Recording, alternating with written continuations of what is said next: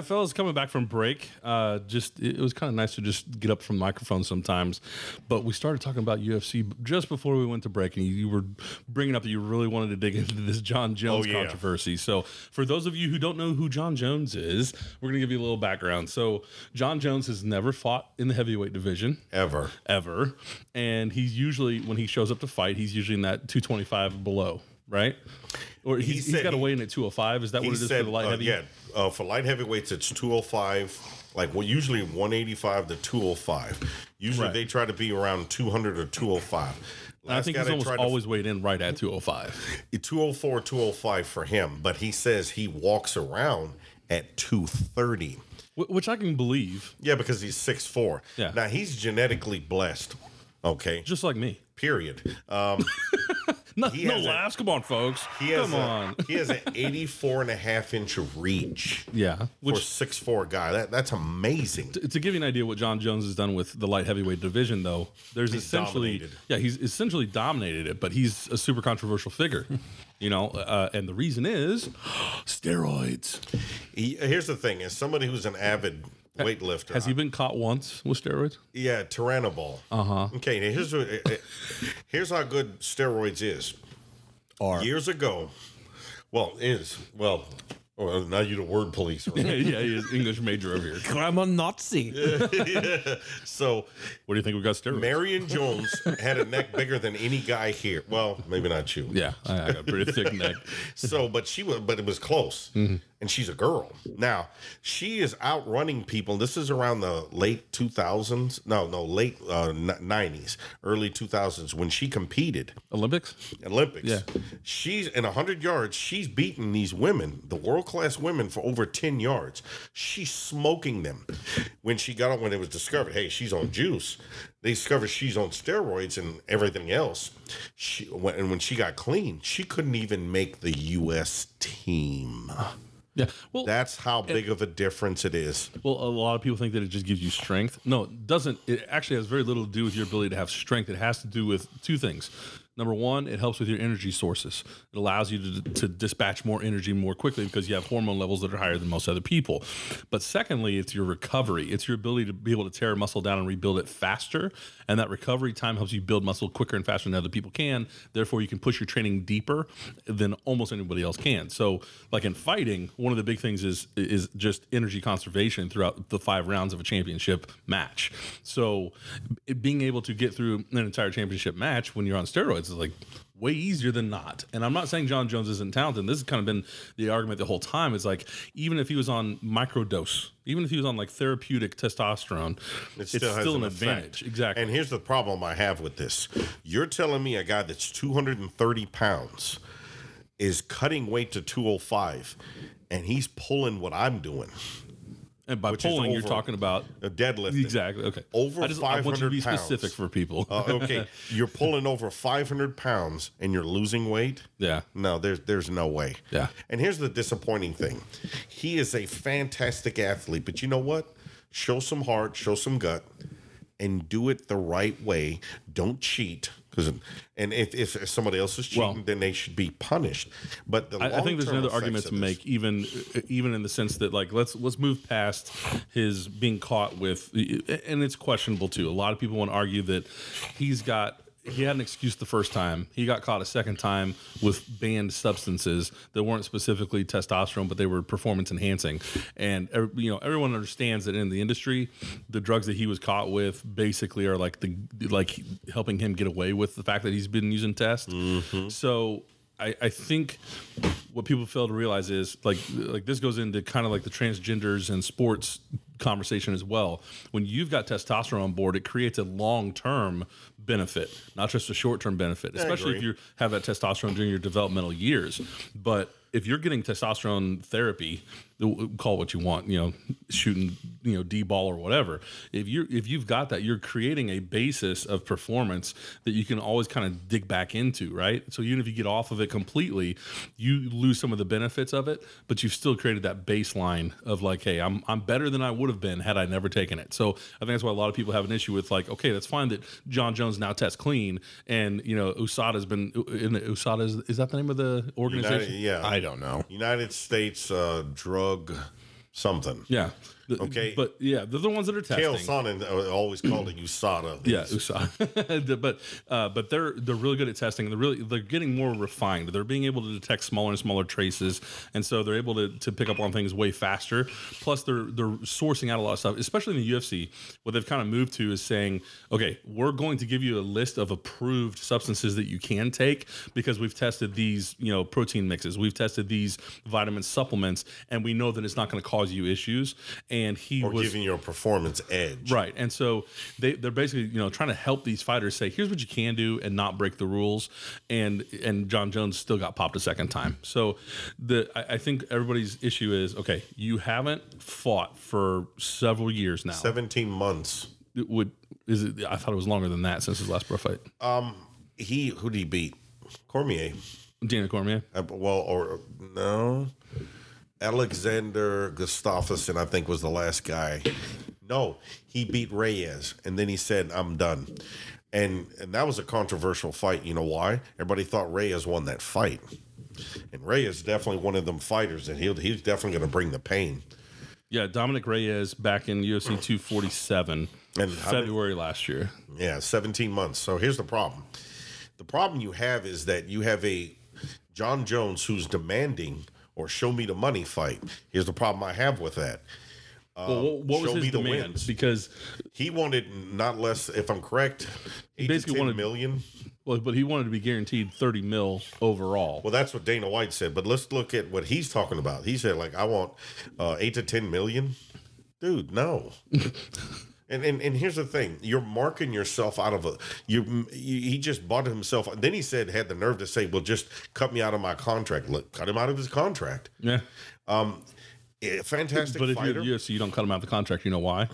Why? Because you want him still on your card. You still want him to be able to show up at some point in the future. Or do you? Yeah, well, here's the problem I have if you can keep him clean and you can get him in front of somebody to fight, you're going to make money. If you can keep him clean. So here's the thing. Curtis Blades, Derek Lewis, who's going to get $8 million, by the way. And he's not going to complain about that. No, and he won't. And he's smarter. I don't know if I'd want to eat Francis Ngannou's punches for he's $8 already he's already beat Francis Ngannou.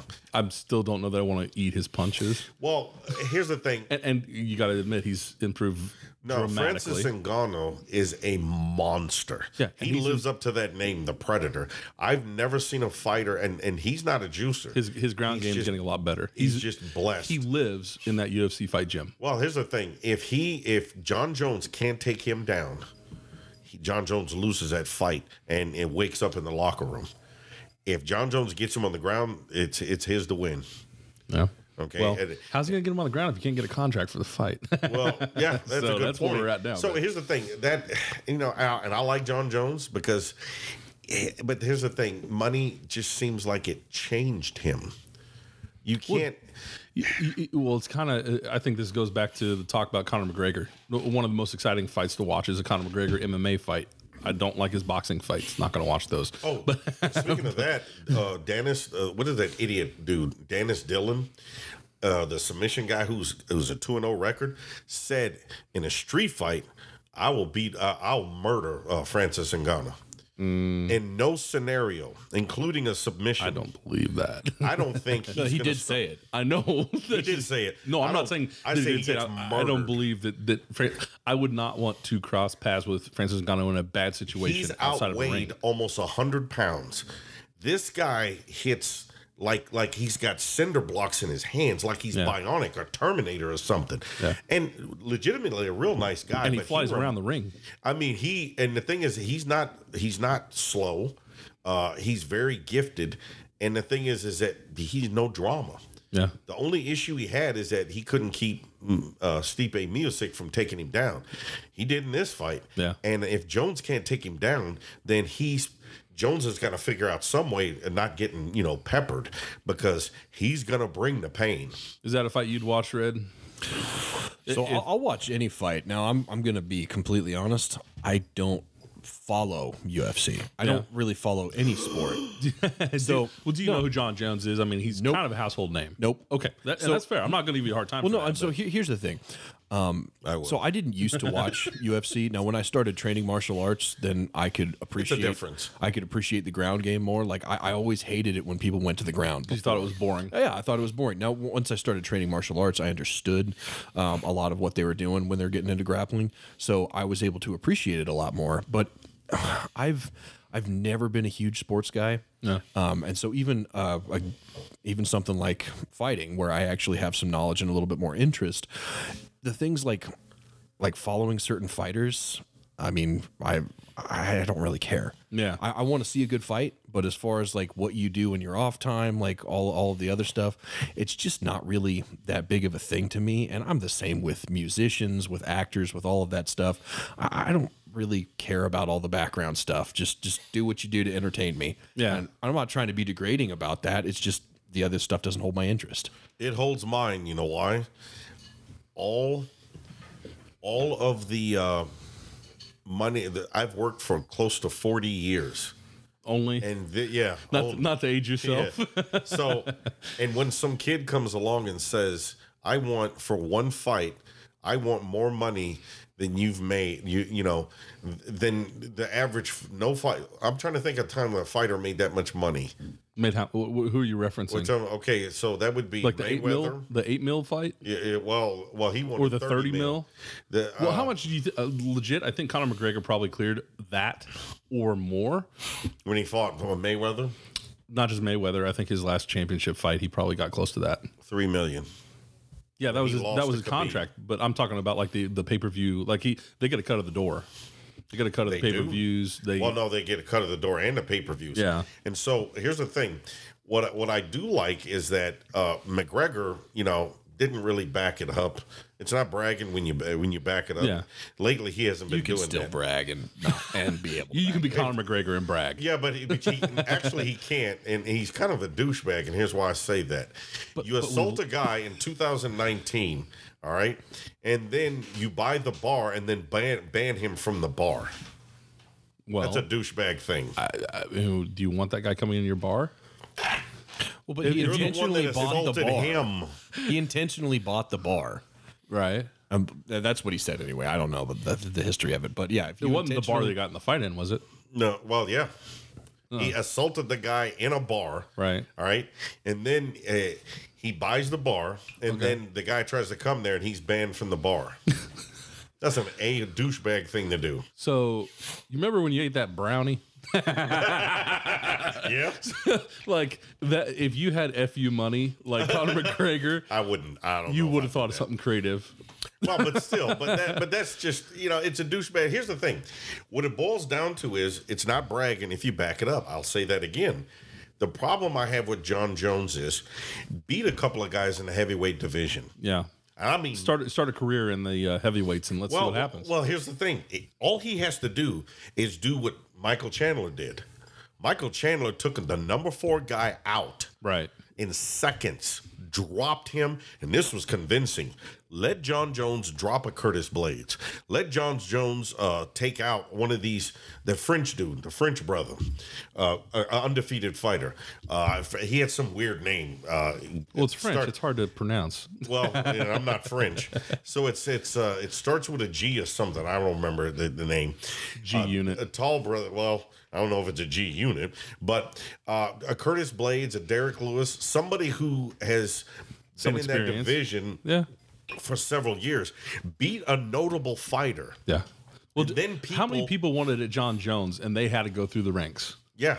That's 100% right. Reyes had to do it. Gustafsson had to do it. Cormier had to do it. Yeah. Everybody It had to go wasn't through. automatic. So No. here's the thing: if you want people to see you But then, fight, give them a reason to. imagine Cormier doing the exact same thing. Imagine Cormier just saying, "Hey, I'm going to jump down to your weight class, and I'm just coming right for you, and I want 30 mil for doing it." Like He didn't get 30 mil to I think fight most me or people something. like DC. Most people are like DC's one of those straight up dudes. Like you Unless want you're to see Jake him. Paul. Yeah, right.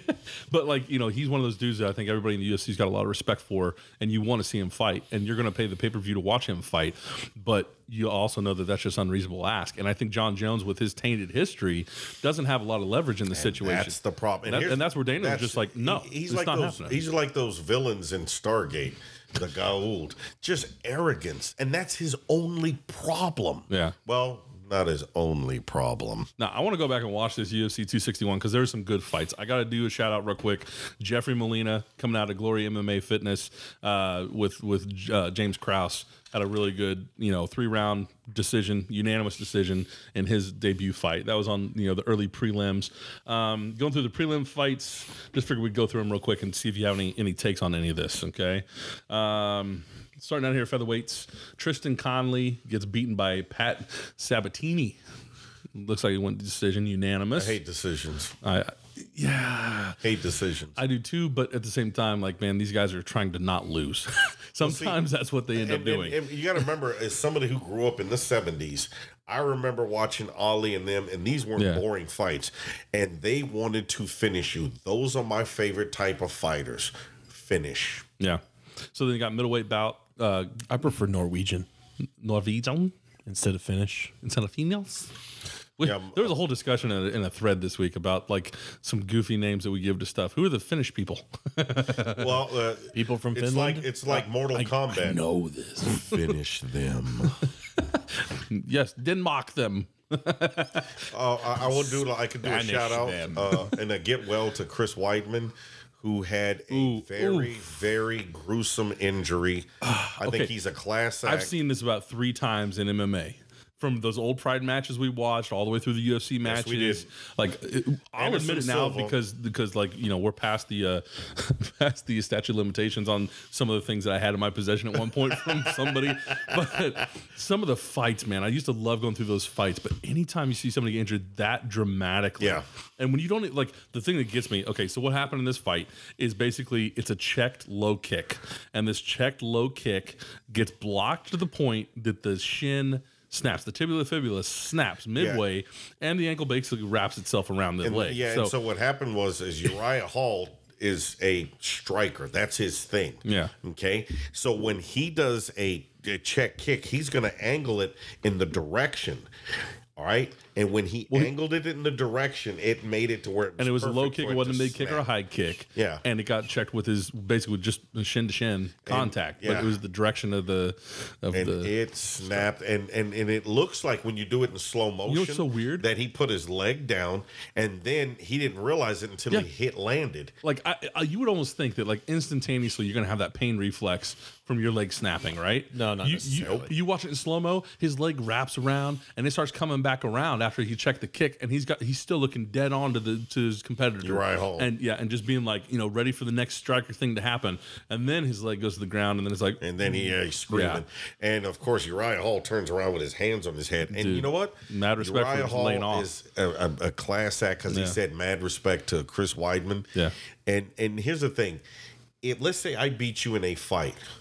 Why on earth would I insult you when you basically made me look good? That's right. You made me look good. I'm going up the next level. And see, and that's why if you beat somebody in a fight, don't be classless and try to downgrade them and say they're pieces of crap or whatever. Mm-hmm. Because what that dude did is that you were better than him. Yes, this day, but we're looking at we're looking Usman. at. Oh yeah. So we got 2 other ones we want to do. Always look at your opponent as, hey, I beat him. I was the one that won today.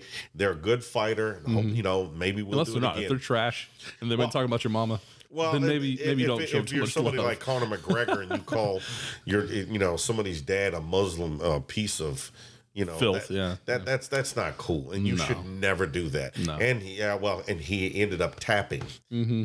So we got 3 other fights. So Kamaru Usman and Jorge Masvidal was the lead fight. That was the big one. the lead fight, but Valentina Shevchenko against Jessica Andrade, she took the more powerful woman off her feet, looked like at will, and she didn't just take her down. She slammed her down and she threw her down.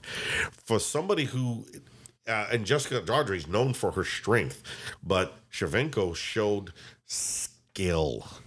And you can't beat that with a bat. I mean, she put her in a crucifix and then just elbowed her for the finish. This is very impressive.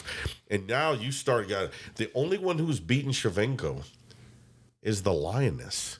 And that's at a heavier weight class. And I'm not too sure. I mean, the Lioness couldn't finish her. It had to be a decision. Who's the Lioness? Amanda Nunes. Oh, Nunes. Oh, geez. Yeah. Okay, so I go by Lioness because she's earned that. Here's what the reason I say she's the best female MMA fighter ever, including over her, because she beat her. Yeah. She has beaten Shevchenko. She has beaten what's her name? Ronda Rousey. Yeah. And savagely knocked her out. Okay, I mean, this looked like a jobber. Pretty much ended her career. And then she hit Cyborg, and Cyborg hurt within the first few seconds, and she just put her butt on the fence and just swung and caught her. Yeah. And I mean, really caught her. And then she just walked into her, and you're out when your butt is up in the air and your face is in the dirt. Yeah, you're eating that. Yeah, and her legs out like this, and I mean, she's just done. And for her to go through those type of caliber of women and great fighters shows how she earned the title of a Lioness. You know, we're gonna take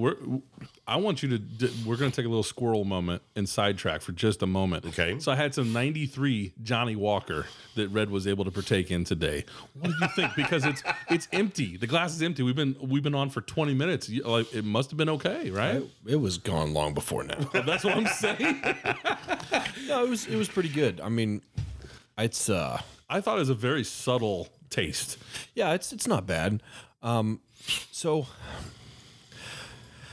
honestly, I prefer a little bit more complexity to my whiskeys. You're right; it was very subtle, but there wasn't Sophisticated. there wasn't really any harshness to it. Yeah. Indeed. But like I said, I prefer a little bit more complexity whenever I have my whiskeys. I like, especially like smoky and oaky kind of tones. I like Explain a little bit of complexity to somebody who's a non-drinker. All right, so essentially, when you're drinking whiskeys, you have there are a lot of different alcohols that have this, but there are multiple notes to the different alcohols. So you can get some that are a little bit more medicinal flavoring, like some that are more fruity, some that are a little bit more sweet. You've got smoky, salty. There's a lot of different aspects to of flavor that you could get, especially when it comes to whiskeys. The more complex whiskeys are going to have a lot more individual notes. So What do you mean individual notes? So you can take a whiff of it and smell different things. Like you can smell. It's like a symphony in your mouth. Absolutely. So you could smell things like you could smell wood smoke. That sounds You could like an smell- advertisement. You could smell the wood itself. You could smell different fruit aromas, different floral aromas. You could wood. smell different. I've had some where I've smelled it and like, okay, I'm smelling pancakes in this, and not maple syrup, like just as the pancake itself. But yeah, All of a sudden, I want pancakes. In a glass or just pancakes? So no, so that's what I like. I like when there's a lot of different variety to the flavor and something that like. So you're a thinking, drinking man. I am a thinking, drinking man. I think- I like to I think you're savor just my a scotch. thinking The guy. thinking, drinking semen. So like I like to.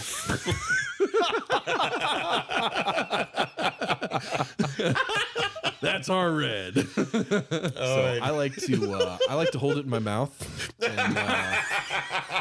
and roll it over the tongue, Oh, swish it back and forth. You do a lot of smelling before you Getting it put it in between your your mouth teeth. too. Oh, though. yeah. Yeah, you got to smell. Okay, it so we're first. quickly moving back to the fights.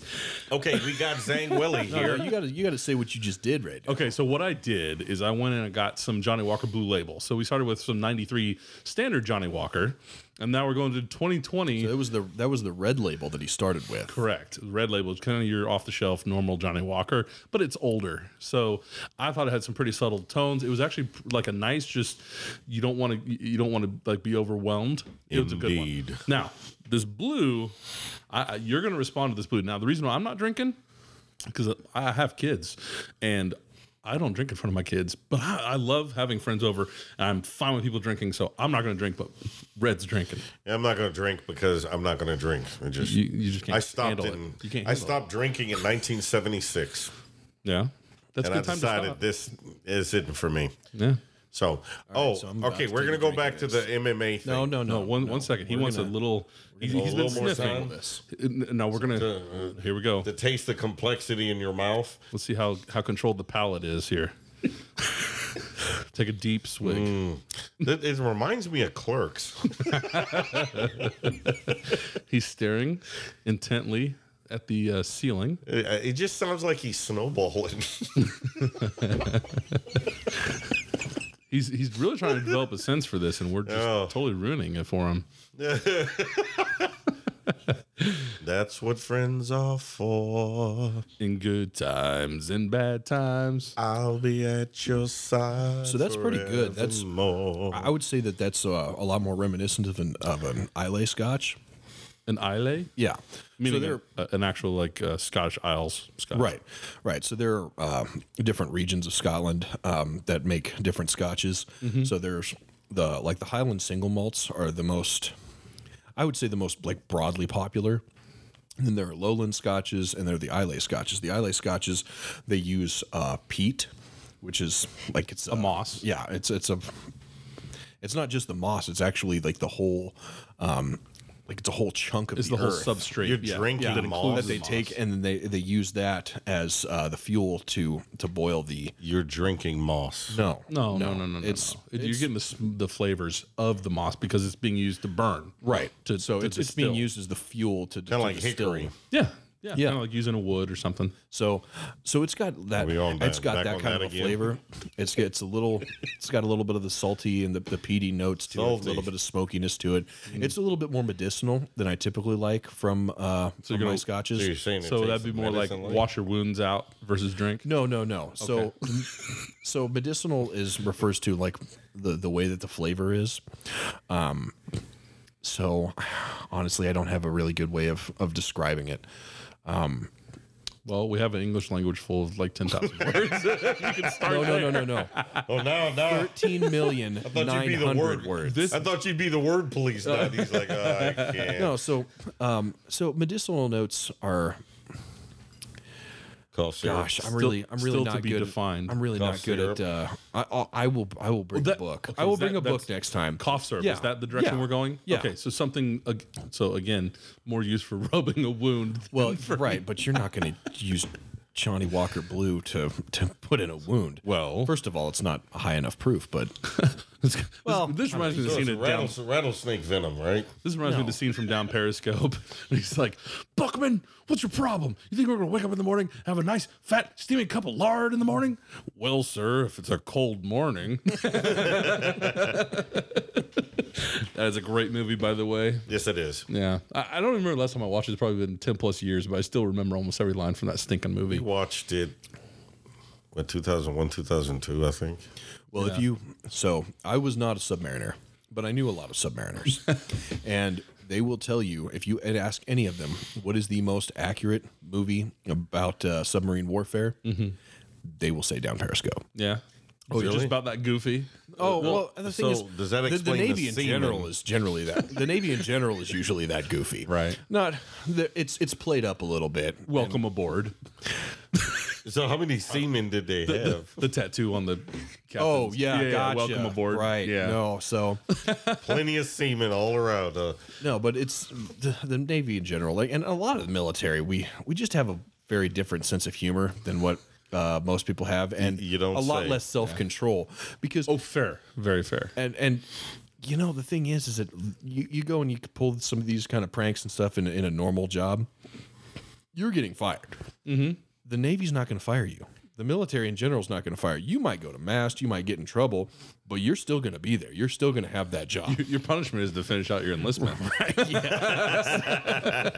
So the thing is that there's a lot less concern for that. And then, Well, I mean, your NCOs are basically taking care of I've most of your never discipline heard- problems Well, but- way before they hit mast. and I was in the everybody's Air Force almost 3 years, Yeah. and I've never heard of somebody getting fired for a prank. right. well, and everybody's everybody's going through the same crap. So it's just kind of an embrace the suck and find the joy where you can kind of an attitude. To me, being in the Air Force was like, honestly, college. Yeah. That's really what it seemed like. All right. Are we going to get back to MMA? Johnny Walker, good, bad, and different. Mm-hmm. Solid. Okay. Well, moving back over here, there's only a couple more fights. Really, a couple more fights. Now we had Zhang Weili and Rose Namajunas. Yeah. I don't know if I pronounced that right, and I'm sorry if I didn't. Well, I'll just call her Rose. Please anyways. don't head kick me. And speaking of head kicks, that's exactly what happened to the Chinese young champion when she got hit flush on the jaw and her eyes rolled in her freaking head. Yeah. And she hit, when she hit, she had her arms pinned like this, and Rose was just hitting her with hammer fists. Fisting her, yeah. Okay, I mean, she was giving her the business, and it was a good stoppage. Now, she stands up arguing you shouldn't have stopped it and is stumbling around. If that indication that man made the right decision, I don't know what is. Yeah. But I mean, this was a tough one. There's so many times that people get critical of the referees, and I understand there's been some boneheaded calls. Yes. But on the same token, their job is to try to do the safest thing for the fighter, so they can actually get in the ring and do it again.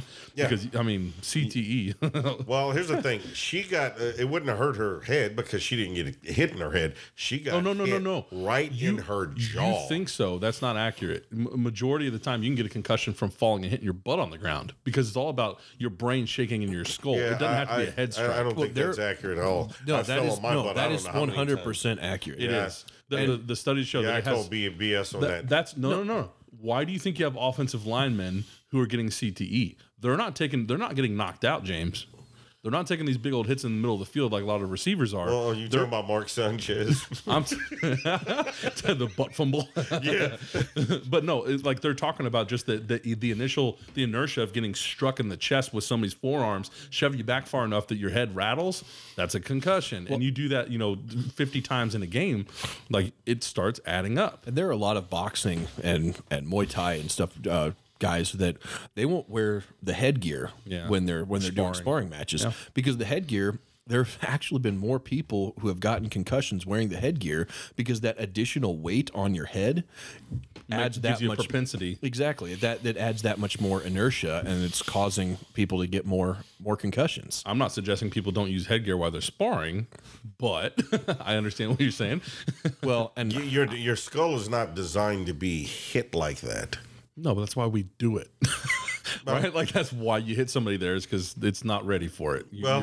Our bodies aren't built to handle those kind of shocks. Well, I tell you what, Zhang her jaw wasn't built to get hit and kicked like that, and it was clean.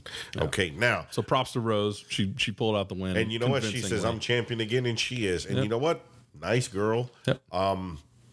Could you, if I'm, now, I don't. Did you see any of the build up before this? Because this gets into the political realm where I think Red might have an opinion about too. But I did not. Yeah, there's some stuff going around. She was talking about basically communism's bad.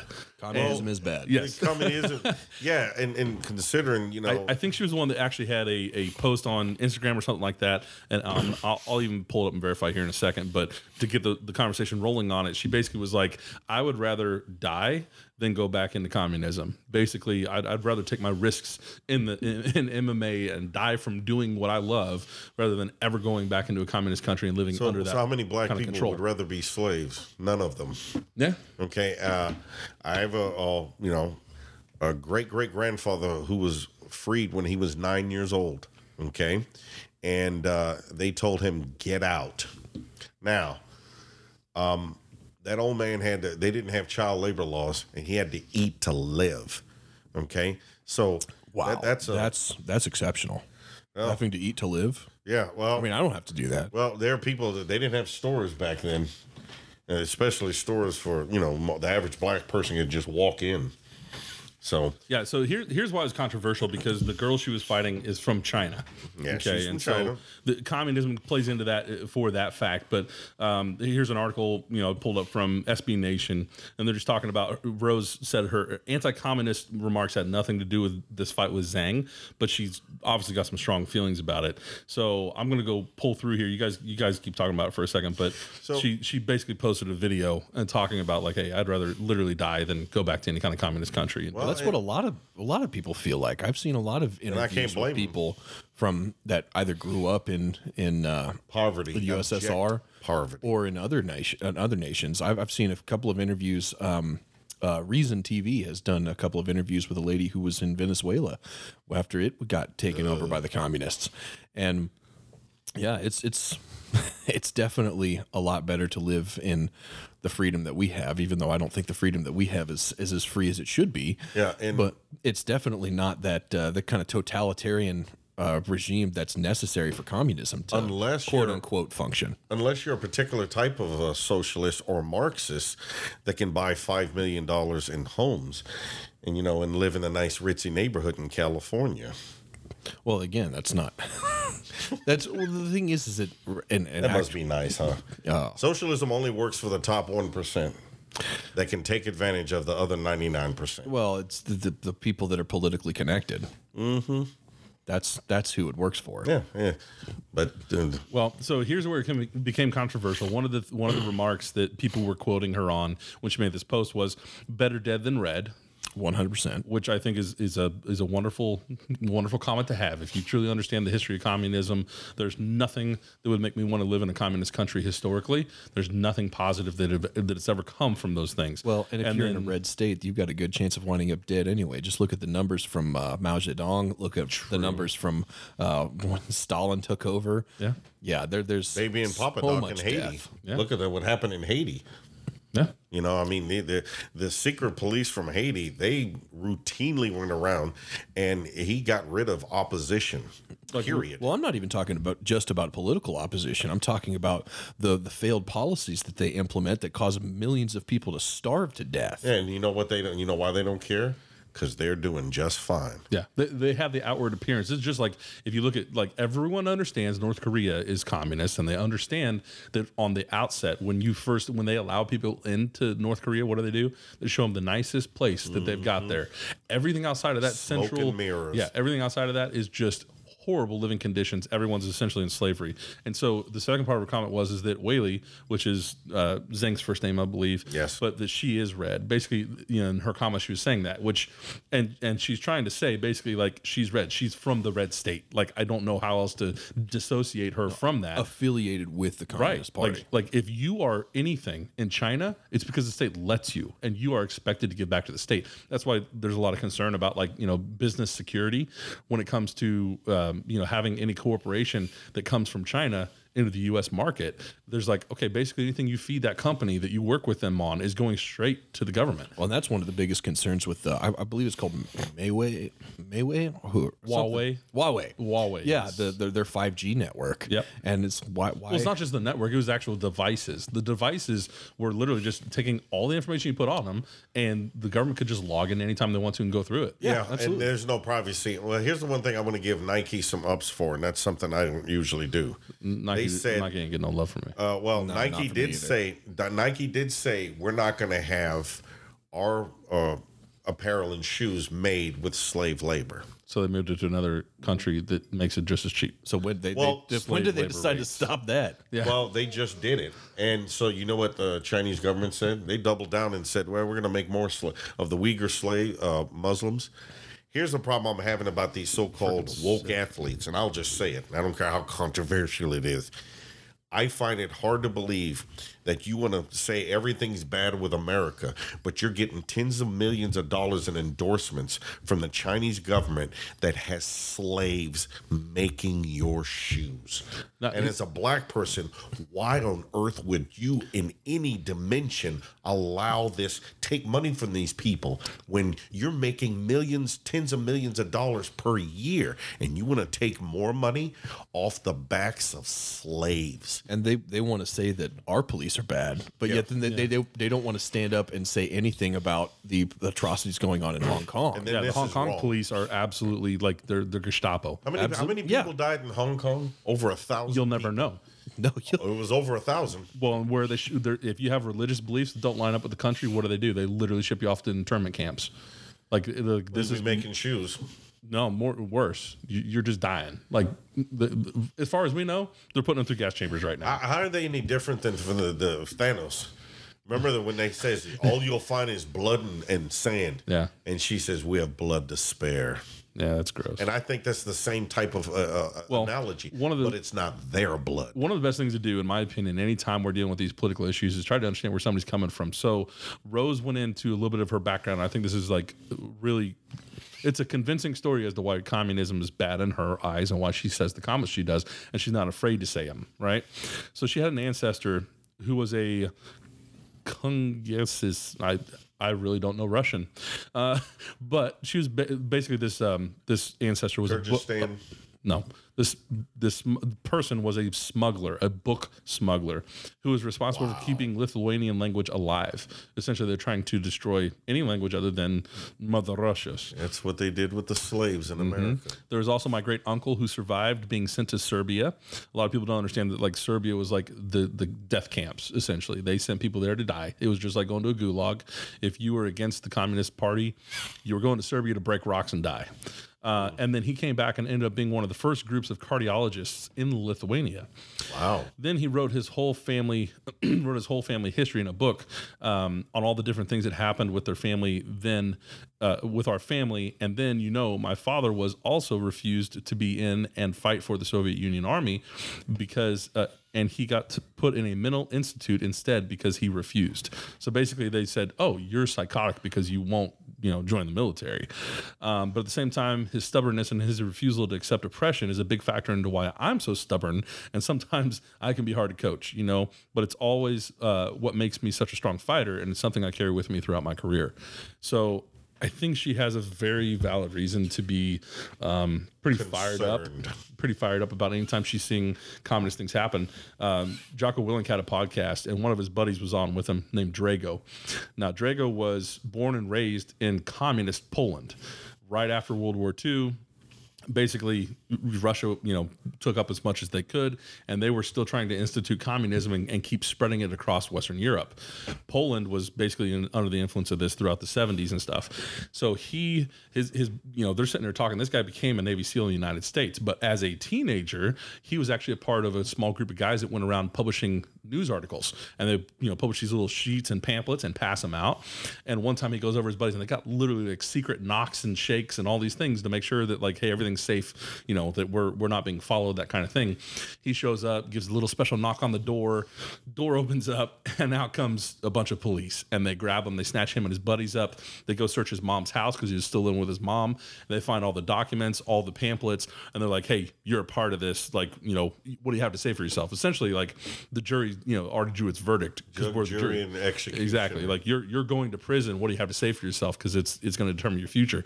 He's like, oh, I just found all those pamphlets. I don't know what you're talking about. It's smart. He wouldn't move off of it, but somebody probably said something. Anyways, they got busted. He served, I think, at least 2 years. It may have been 3 years that he served in political prison. Okay, that's something we've never dealt with in this country, and he understood. He's like, when he got out of prison. And he had all kinds of problems. Literally, the guards would call his mother and say, can you please come talk to your son? He's out of control in the jail. Like, this is how much of a problem he was being for these, these communist gulags. Unfortunately, we haven't.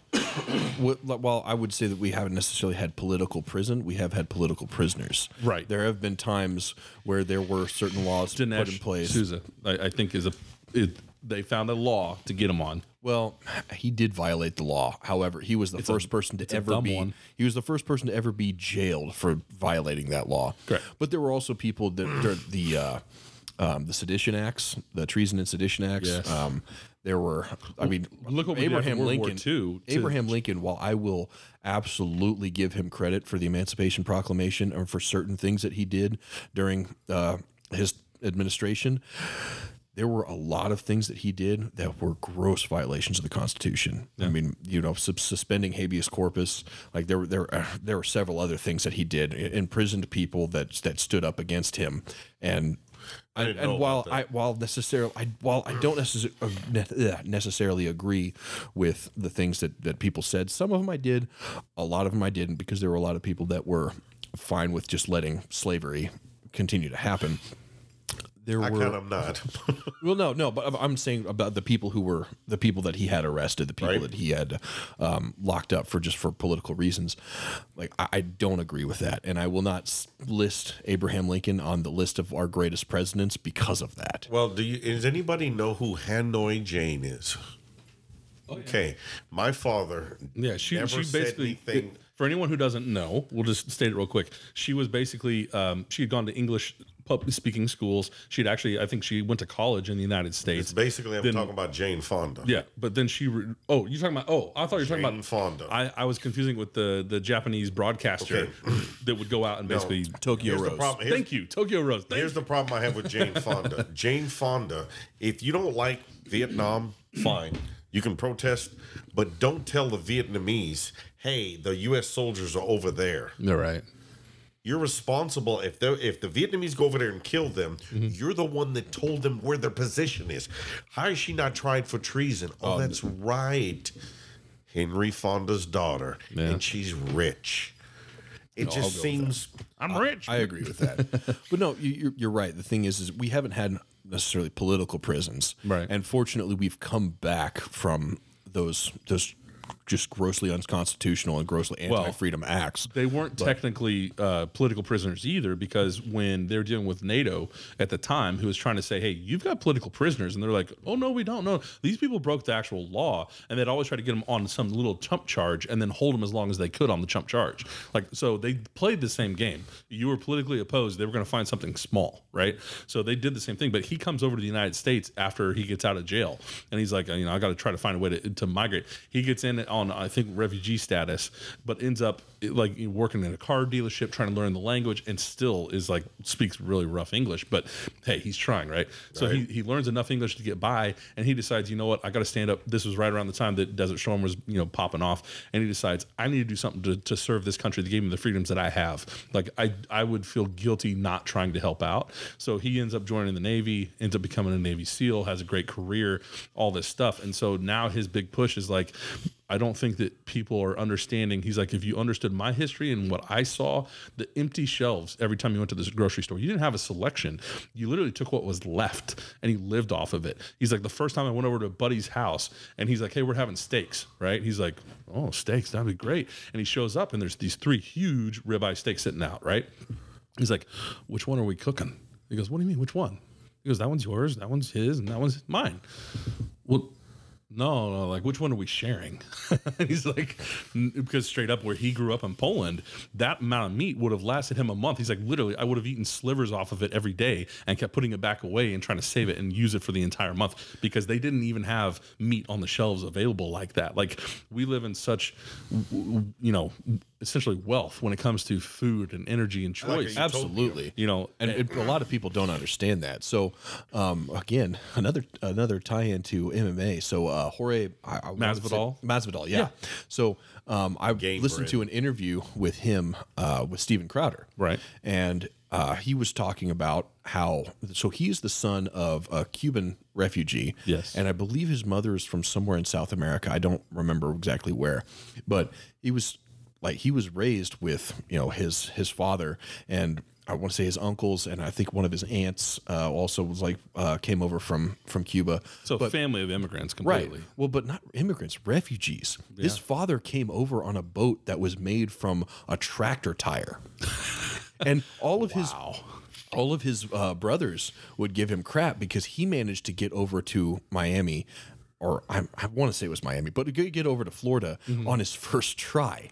All the rest of them had made multiple tries trying to get over to America and were either caught or didn't quite make it, right. And so they had to try again. Right. So, and one of his aunts actually lost a breast because they put minefields around where Guantanamo Bay is. Yeah. So yeah, the communist Cuban government put minefields around Guantanamo Bay to prevent people from trying to go over and seek asylum with the Americans. Yeah. So this is some of the same stuff that happened. Like, I was listening to a book going over the Cold War and talking about the middle of the Cold War when East and West Germany were trying to figure out what they were going to do, because you had the Russians on one side and the English supporting on the other.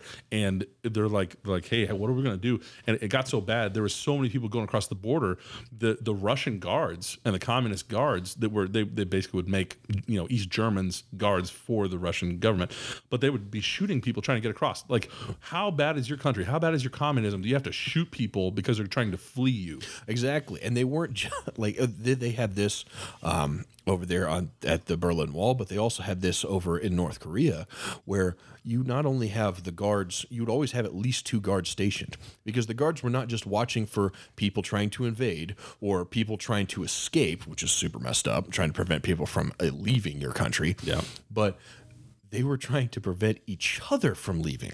Yeah. So if the other guard were to try to leave, you were supposed to shoot the other guard. Yeah.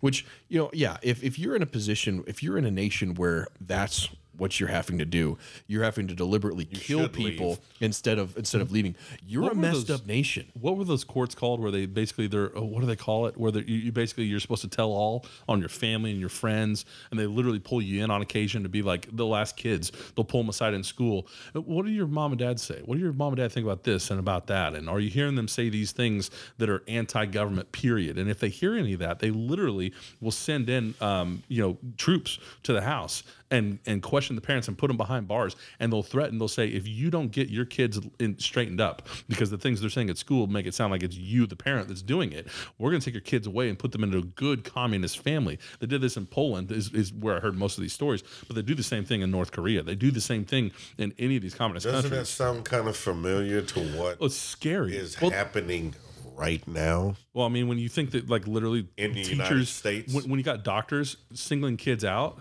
when you have doctors singling kids out while they're in for a doctor's appointment, a checkup, and saying, "Do your parents own firearms?" Yeah, that's a problem, because first of all, even if they have a right, according to the Second Amendment, since the 1700s, to own a firearm. Yeah.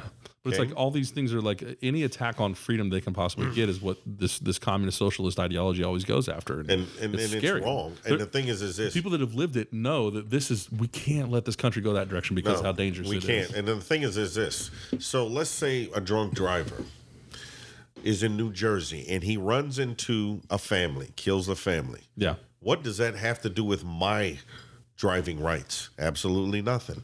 So if a guy decides I'm going to shoot up a school full of kids, he loses his right.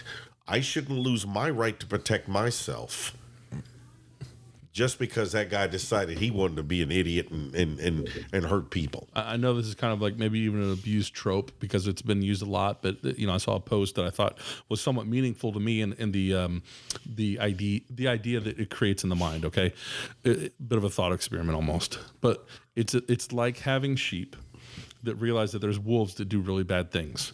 And they know that the wolves that are killing the sheep, it's the teeth that are killing the sheep, right? If those wolves didn't have teeth, they wouldn't be able to kill the sheep. So let's pull all the teeth out of the sheep, right? Let's pull so that none of us are armed and we can't possibly kill each other. But then we're not disarming the wolves. There's no way to disarm the wolves because the wolves will always find a way to have teeth and find a way to kill. Great examples. Like when I was doing another podcast and I was showing videos of those brown eagles throwing goats off of cliffs. Like there's always a way. I showed that to you. What is that? 20 years ago? Oh yeah, that was a long time ago. And you were like, I was like, "Are you kidding me? Yeah, this bird of prey can't even fly with these things most of the time." So the goats should lose their horns. Well, they should take the hooves off. Yeah, so they can't get out of the way. Grip the dirt better. So here's the thing: Pietro Beretta has been making guns since the late 1500s. Pandora's box is open. Yeah, there are over 400 million guns in this country alone. Yeah, we are the third most populous country in the world. And I think the only way we keep our freedom is by keeping our freedoms like the First and Second Amendment. And going off of that, while we have like America, this number came out a long time ago, a few years ago at least, but America has 40% of the nation's firearms. Yeah. And that's not just the government, but the civilian population. Yeah. We have 40% of the world's firearms. Sorry, Okay, I don't know. I said nations. Yeah, I knew what you meant. No, but of the world's firearms. And people will try to say that we have the most gun deaths. If we had a gun problem, no, we don't have. We don't have the most gun deaths. If you look at the most gun deaths by just purely by number, we're still number 2 behind Brazil. Yeah. And we have a much greater population than Brazil.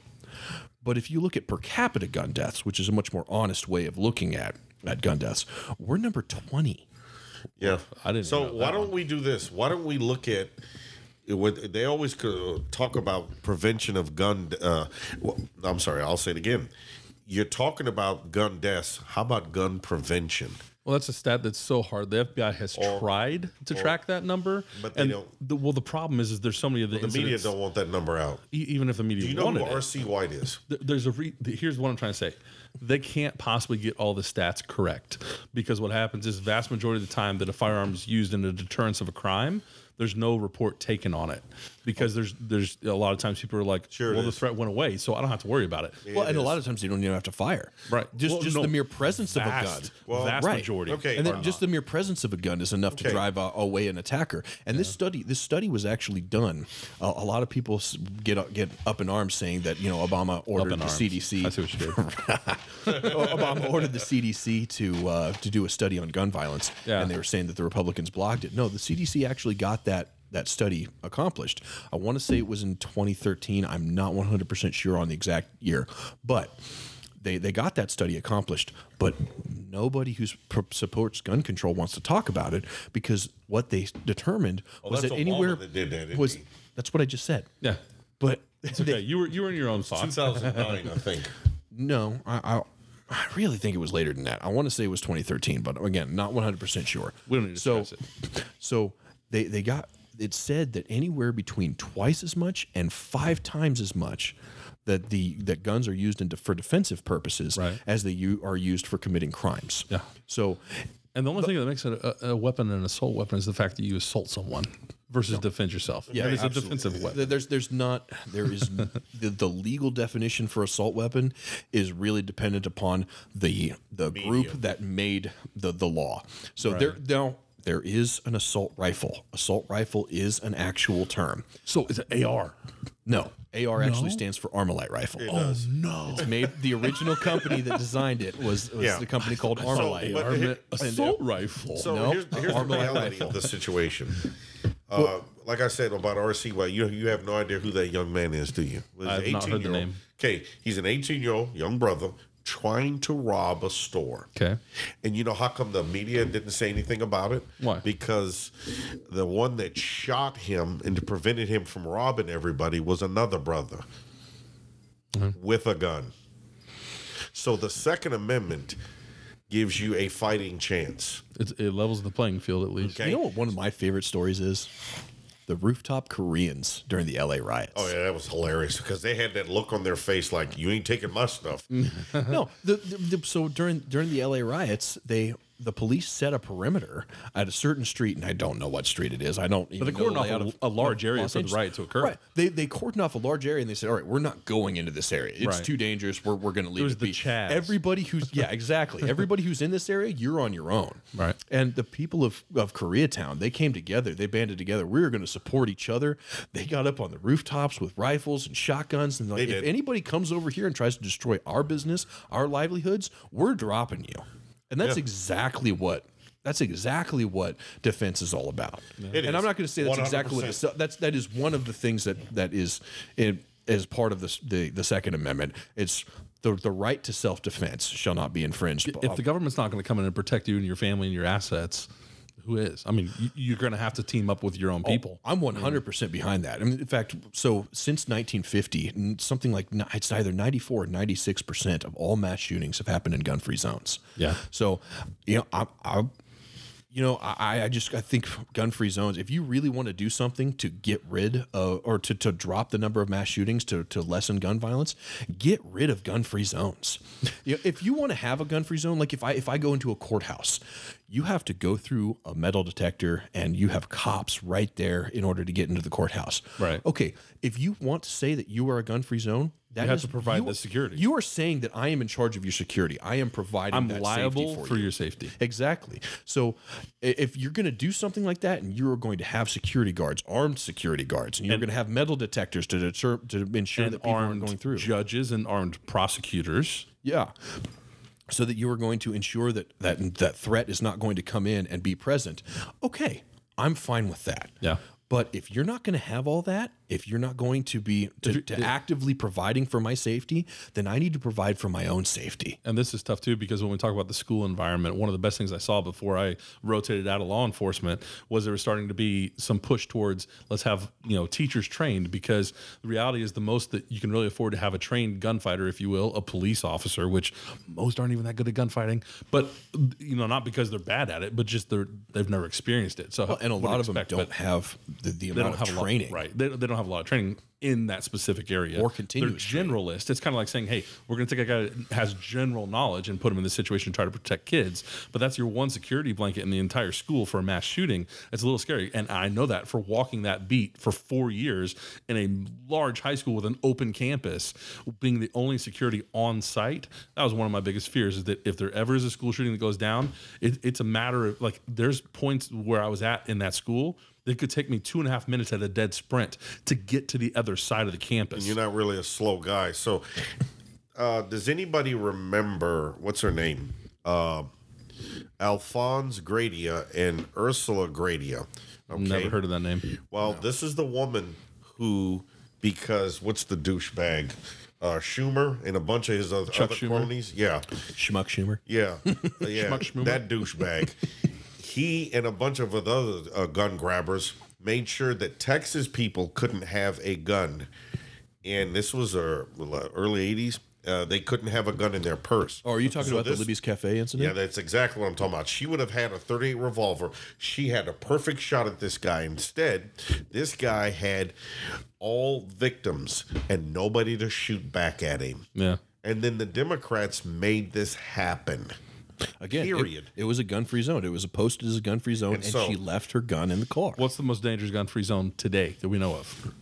It's a city in the United States. Chicago. Yeah.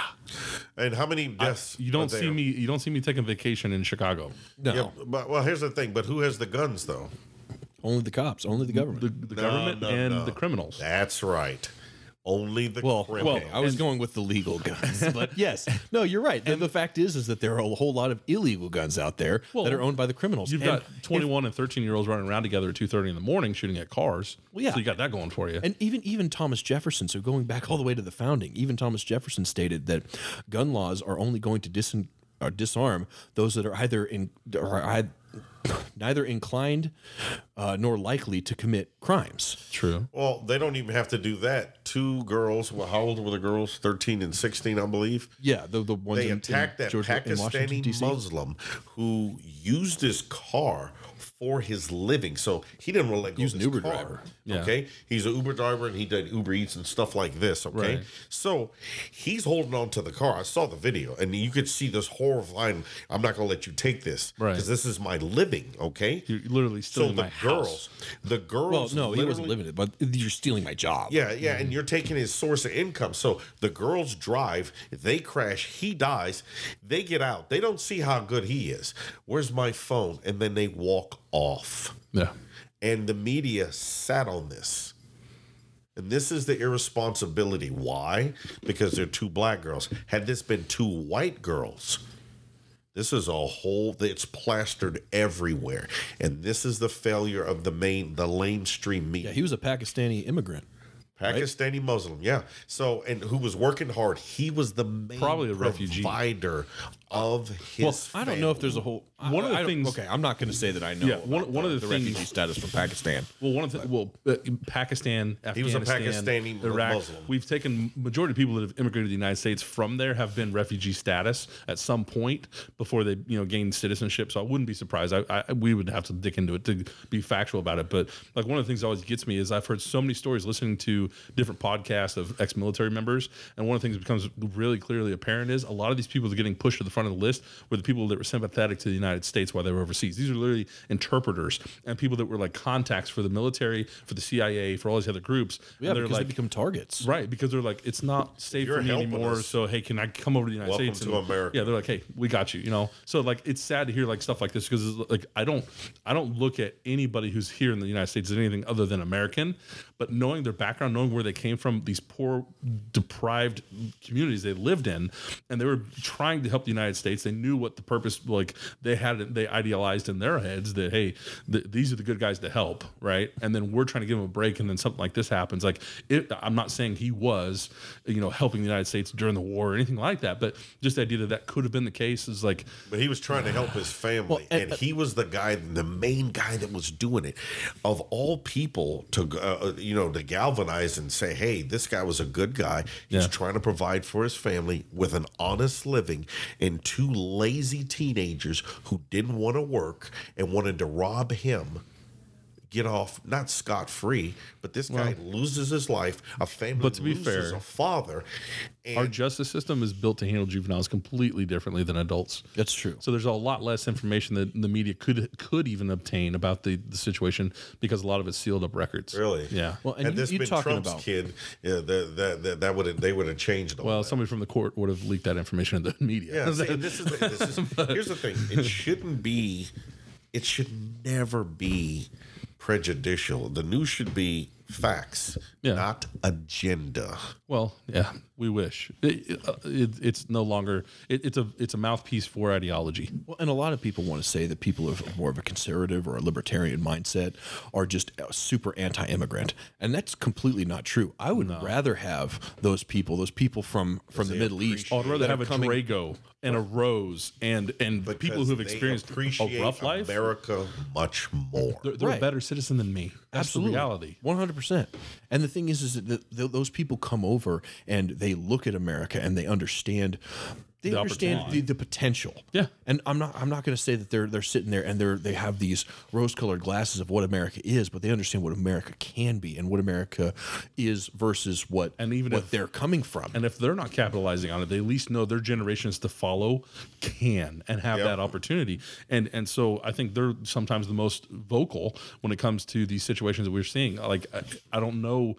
I've got many friends that are immigrants. I have a friend that's from Lithuania who I used to work with, and she's very much like, hey, there's bad stuff. My family experienced it like all throughout, their lives, and they've passed those stories to me. And I understand that we've got an opportunity here, and we don't need to see this country go this direction. Well, in a lot of ways, I'd rather have those immigrants here than the people who are just going to sit here and bitch about America And take welfare. and not Contribute. and either not do anything about it or do things that have proven to be detrimental about it. Right. Well, I'll tell you what. Here's something I think, as somebody who was in the military.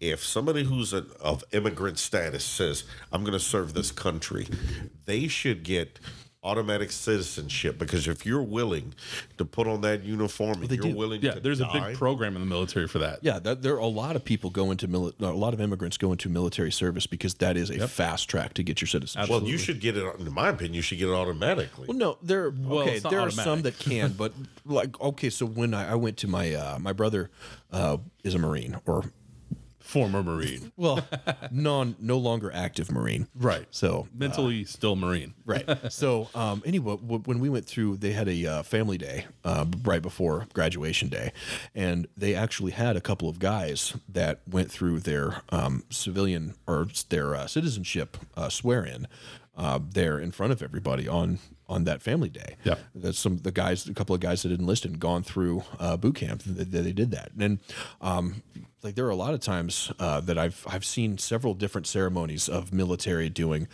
their citizenship oath, and I don't know exactly. I don't know the specifics of it, but a lot of them that I've seen that they weren't there at boot camp. They were at different places, so they go through whatever process that they have to go through. I'm pretty sure the military actually helps pay for some of that through legal services. 100%. But the thing is that there's still stipulations that follow behind it. But that is a fast track, whereas normally I think it's like a 14-year process in order to that's become ridiculous. an American citizen. Here's what I think. Well, I don't think necessarily think that that's ridiculous, but I For 14 think. years, yes, I think that's ridiculous. Well, I think that you have to going through and showing that, hey, like I can be a good contributing member of society. I can be an asset to the United States, And that's something you can figure out on a 4-year, 8-year visa. And then at the end of that, you can get somebody fast. I am you're not going to willing- say that the process shouldn't be reformed, because Amen. it absolutely should be reformed. So if you're willing to put your life on the line to represent this country, welcome to America. Amen. Yeah. Amen. I mean, I hate to pivot off of this subject, but there's some other funny stuff I just felt like covering while we're All right, let's go in this lighthearted. podcast. Yeah, like we went pretty serious for a minute. So you're wearing a Captain America shirt. Oh, his chest is bouncing. He's Grizzly is doing his chest bounce. So that's for all the ladies that aren't watching.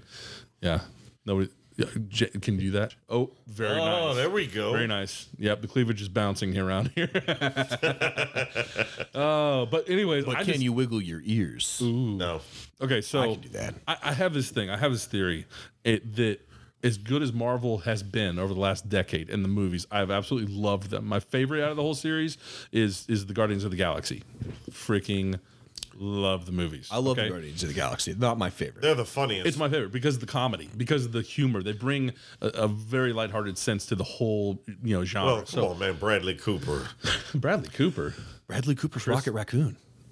Is that who plays the voice? Yes. That's I didn't even realize. No, it's so crazy. Like, and because I knew Hey, how going much for into the arm? going Oh, I'm into gonna the get that movie, I arm. knew that it was Bradley Cooper. Okay. But like watching, and the thing is, you could tell Chris Pratt does You could it for tell that Groot was Vin Diesel.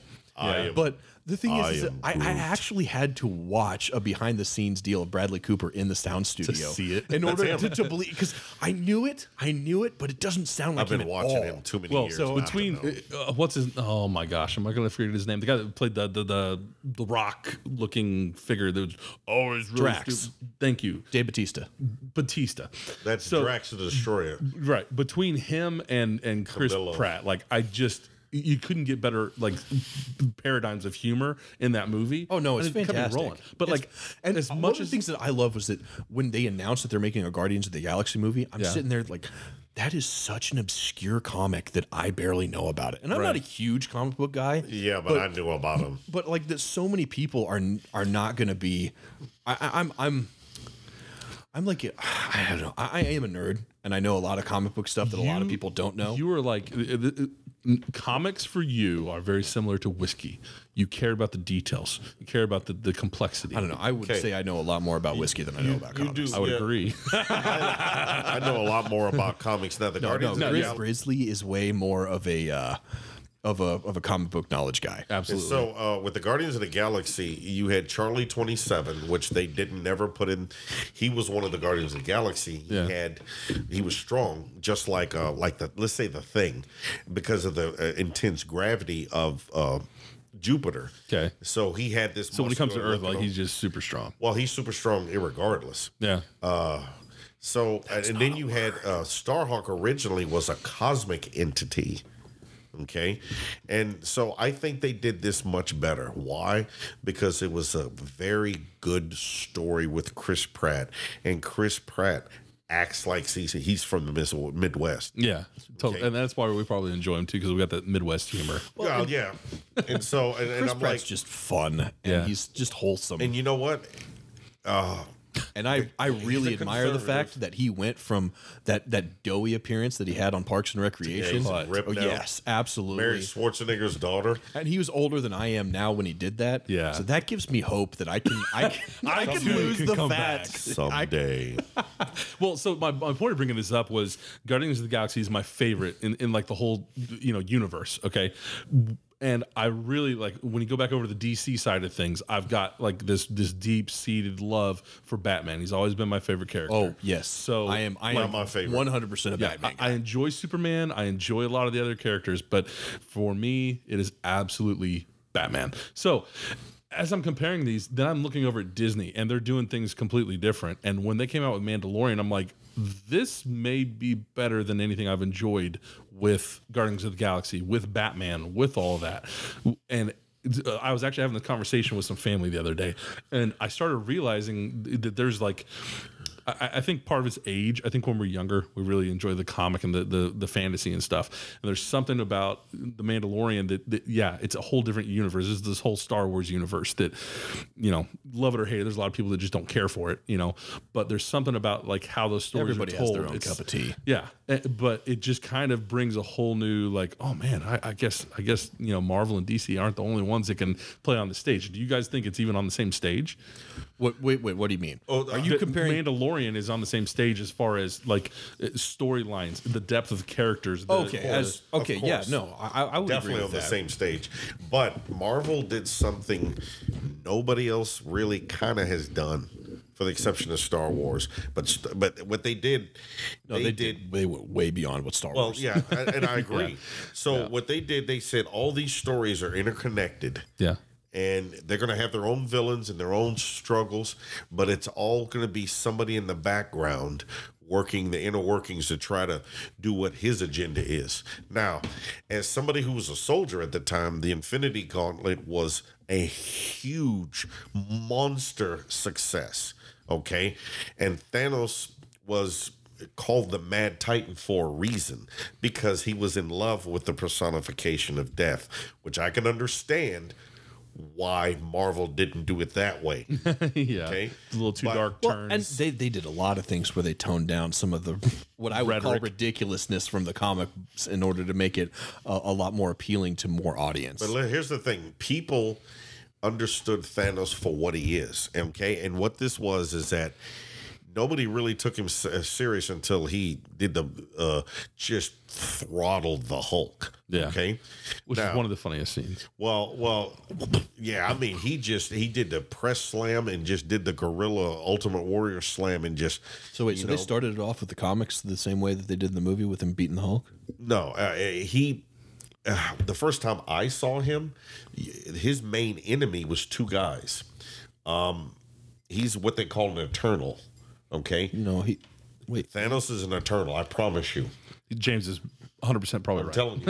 I feel know like the comics. I feel like Okay. there was something like the opposite of the Eternals. And No, Thanos was one of those. no. His father, okay, there was an Eternal on Earth named Zurus. He had a brother named Mentor. Mentor is Thanos' father. And he went to So Titan. he's a direct descendant of an Eternal. And let me freely admit that He's a an lot Eternal, of my but he looks like a deviant because of the purple skin. His mother tried to kill him when he was a child. When he left enough. Titan, he killed his mother. Okay? So let me admit that a lot of my knowledge on this came from YouTube videos of me going back and researching and finding out. I didn't read the actual comics, Well, so here's the thing. Thanos became the difference with Thanos, he's real strong, real powerful, knows how to fight. That's not his edge. His edge is he does the research. He's not lazy. Yeah. Okay. And he's one of those few characters that is very, very intelligent. Now, let's be honest. and he was Is- and for He's kind of a everybody- Lex Luthor. No, and he's a anybody who direct just- ripoff of Darkseid. Yes, Okay. that 100%. And I love Darkseid so much more. But I will say that anybody who only knows about Thanos from the movies, he was nerfed hardcore from the comics. He was. He had a lot more powers in the comics than he did in the movies. Well, here's the thing, but they did a good job of, he never used, when he got the stones, he didn't use them like he did in the movie. He really didn't. They definitely dramatized it really well. you see, now Drax the Destroyer was more of like the Hulk or like Doomsday. yeah, wasn't he specifically designed to be By- a Thanos killing being? You had a Chaos and another entity. Now, the Kree captain, who was pink, and that's the way the Kree did it. He was blonde hair, blue eyed. He's a Kree, and then they had the blue Kree. These They didn't- Aryans. So no, not Koreans. Kree. I said Aryans. Oh no, well, no, blonde not hair, really blue-eyed. Aryans. but he was pink. But his race of people are blue, like in Captain Marvel, and which was based on him. Yeah. Okay, so he was the first guy to defeat Thanos. So what Thanos did, Thanos captured the Cosmic Cube, okay, which wasn't called the Tesseract then. And when he captured the cube, then they said he was omnipotent, right? And nobody could stop him. And to clarify, the Cosmic Cube was different than the Infinity Stones in the comic books. He's right. So the Cosmic Cube really was the Molecule Man and basically the Beyonder. So it was pretty okay. So let's go back to the Thanos. No, thing. let's not. Yeah, right.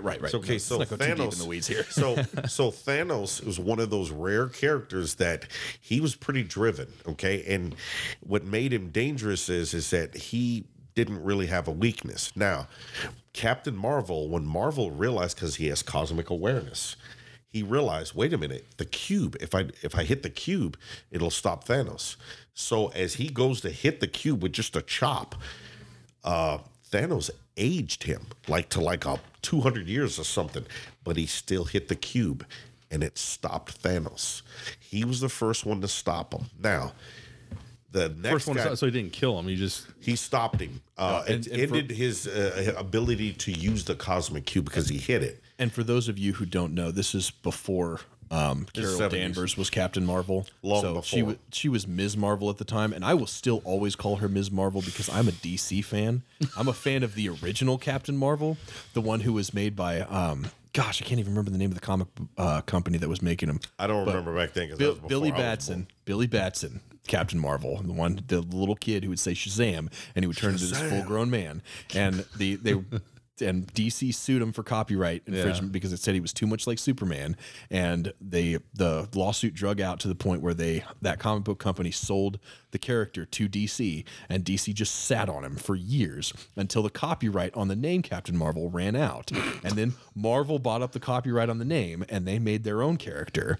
And then DC started publishing the comic book again under the name Shazam because they couldn't publicize the name Captain Marvel, but they still called him Captain Marvel. But they in the couldn't comics. do it in the 70s. The show was called Shazam. Right. Even the comics were published Marvel. published under the name Shazam. Right. Just the character was called Captain Marvel. And then it wasn't until very recently, I want to say it was like in the recent years, decade. if that. Yeah, that they eventually just changed his name to Shazam to avoid the confusion and be able to publicize it like that. So I'm still bitter about that because I always liked the Billy Batson character way better. Yeah. So that's my own little. I think one of the cool things, what the comparison I was trying to draw between Marvel and what they've done with the Marvel series over basically the last decade versus what they did with The Mandalorian is I realized there was a similarity, and the similarity was the directorship changing over and over.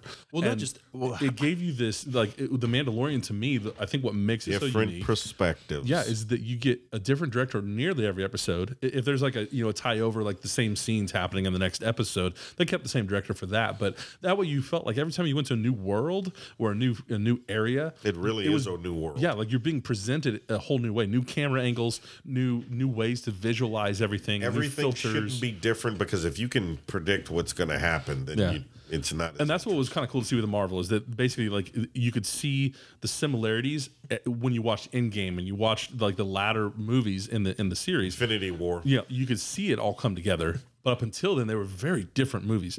They all were every single one of the movies was like its own standalone series that really truly fit on its own. But then finally tied in. I thought it was a great work. No, I completely agree. And for those who don't know, Jon Favreau is the main creative mind behind. He's leading the charge on behind the Mandalorian. And there's another guy, Dave Filoni, who was fantastic. He did several of the Star Wars animated series. He did Avatar: The Last Airbender. So really, really brilliant storyteller there. But the two of them together did a lot of the screenwriting. But Jon Favreau was the overall creative director for The Mandalorian, both seasons 1 and 2. And Jon Favreau was also the director of Iron Man 1 and 2, starting off the Marvel thematic universe. So now Shane Black, who did Iron Man 3, a lot of people don't realize who he is. It's because Iron Man 3 is awful. I didn't think about 1.3 billion. It made more money than all the Worst rest movie of the entire Marvel. I won't say it's the cinematic worst universe. movie. Okay, but here's what I will say: Shane Black was the first guy who got killed in Predator. No, I want to know That's him. What He was movie like- he in was the the one Marvel that cinematic universe do you think is worse than Iron Man 3? I liked Iron Man 2. I was surprised Elon Musk was in it. But What Marvel movie is worse than Iron Man 3? Narrow it down. the Hulk, the first Hulk. I feel like the Hulk was better written and went together better than Iron Man 3. With the first Hulk with Ang Lee did, he said he wanted to make a tragedy. He did. No, not the Ang Lee Hulk. That's not. The Ang Lee Hulk was terrible. The only part I liked. I'm talking about was the when Edward he was Norton green. Hulk. When he was green and smashing stuff, I'm Yeah, entertained. are you talking about the Edward Norton Hulk? No, the Edward Norton Hulk could have been better. The Abomination it character. It sucked. I won't It say wasn't great, sucked. but it wasn't as bad as Iron Man 3. And I will say, I have more hate for Iron Man 3 than I think is normal for most people. But that's because when I went and saw it, I was still in the Navy at that point. I went and I did my physical fitness exam, and my boss at the time, like, I did the physical fitness exam, and my boss like, hey, go home after I was done. So I'm like, sweet, I've got the rest of the day off. What am I going to do? I'm going to the theater. Well, no. So they had a marathon. So the next day was the premiere of Iron Man 3. So they had a marathon playing Iron Man 1, Iron Man 2, the Avengers, and then at midnight it would play Iron Man 3. So, and the whole... That'd be so much fun. Yeah, the whole marathon was like something like only $50 or something like that. And you got all of the movies. You got the large popcorn and the large drink that you could go back and get free refills the entire time watching all 4 movies. So yeah, it was fantastic. And I just passed my PT test. I'm drinking all the the drinks, all the and eating popcorn, all the popcorn. drinks. And this was the movie theater that we went to was in a mall. Yeah. So they had a food court on the exact same level. So you could take a break. So you have like a 30-minute break or something between movies. They had a break between movies, so you were able to go to the bathroom and everything. Dude, I want to. Okay, side note, real quick. We've got to do a Matrix marathon before the next Matrix comes out, and we have to do a John Wick marathon before the next John Wick comes out. I am all for that. Moving back, sorry. So the thing is, so I had watched Iron Man 1, Iron Man 2, The Avengers, like all of these back to back. So I am so jazzed up for Iron Man 3.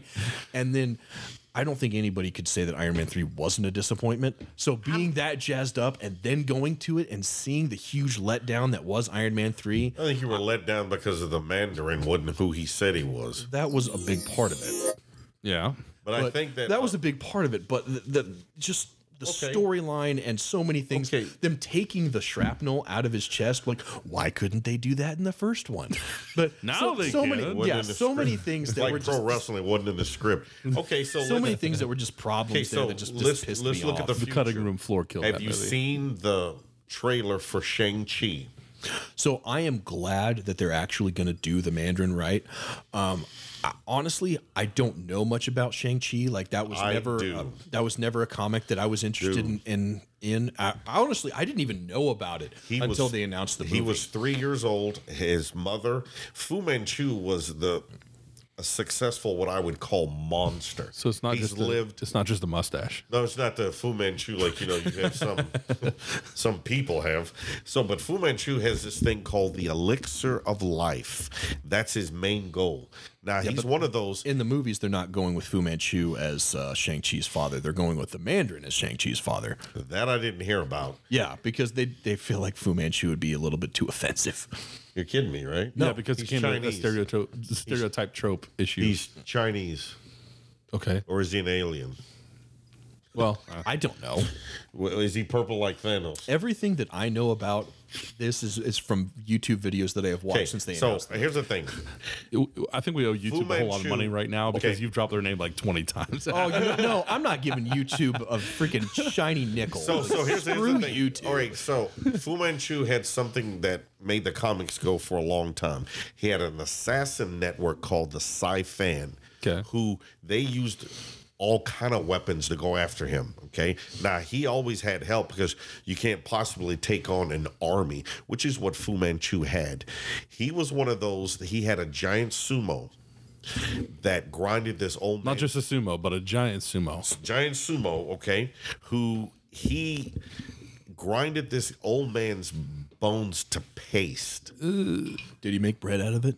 Well, it looked like it. Good, I guess. It looked like, and it was terrible. So this is what changed, because originally Shang-Chi was going to be an assassin for his father, and now he's like, I'm gonna be his worst enemy. And I was enthralled because you got to realize, being a child and being the chocolate Q-tip in the 70s, I had this gigantic afro that I looked like a bush that walked. That's why they call him the chocolate Q-tip. Yeah. So, I mean, Bruce Lee was like a hero. Him and the $6 Million Man. I mean, they were the guys. Yeah. I mean, like, really. And that's the whole reason that that comic was started, was because Kung Fu was such a major thing. No, he was capitalize on it. Dude, you don't understand. It was, you know how popular YouTube is? That's how popular Kung Fu was. And David Carradine. I love that show still. Kung Fu. The actual TV series they had in the 90s. I absolutely love that show. I don't David remember. Carradine? Yeah. No, did you ever watch that? It was the 70s. You didn't get that, did you? Oh, that was good stuff. It was basically, how can we get into trouble with his son? He had his son always getting in trouble too. But how can we get in trouble and use kung fu to get out of it? It was stupid. It was like a Texas Ranger meets, Walker, Texas It sounds, Yeah, it Walker, sounds Texas like Ranger Karate meets- Kid or Cobra Kai, which, you know, Cobra Kai. That is an awesome show. No, I knew it. As it's soon as you not. said it, No, as soon as you said it, I it's- saw him spark. Yes, it is. it's like old people making out. It's No, just, I love it's Cobra like Kai. Iron Man 3. I love Cobra Kai because it turns the whole classic trope of you've bad got boy. the one good guy and the one bad guy, and this is all good and this is all bad. It sounds And like they're turns it on its seamen head. fighting. It makes the characters so much more complex. It is such a better sequel to the No, Karate it's Kid. not. Oh my gosh, It's like old people making out. We have two very opposing views right now. I'm going to settle the score and say that it started out really good. No, I've only seen season 1 and 2 because season 3 came out after It started- Netflix started airing Cuties, and I am not going to support a company that shows softcore child porn. So and then- I don't care about softcore porn, but softcore child porn I'm very, very frustrated with. You know, with the regular full adult porn, like do whatever you want to do. This is America. It's supposed to be a free country, but child porn is something completely different. Especially don't sexualize These are teenagers and children. teens Yeah.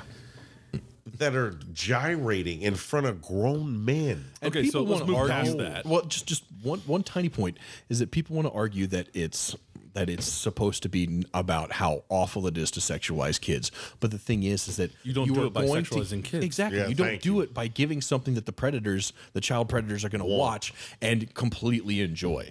So that's my soapbox. I'm off of it. Okay. Putting it in the corner. So Cobra Kai, dead issue. Netflix killed it. Cobra Kai sucks. Okay, last subject before we tie it up. This is the final question of the day. Ready? This is gonna be a tough one because all three of us really have opinions about firearms, right?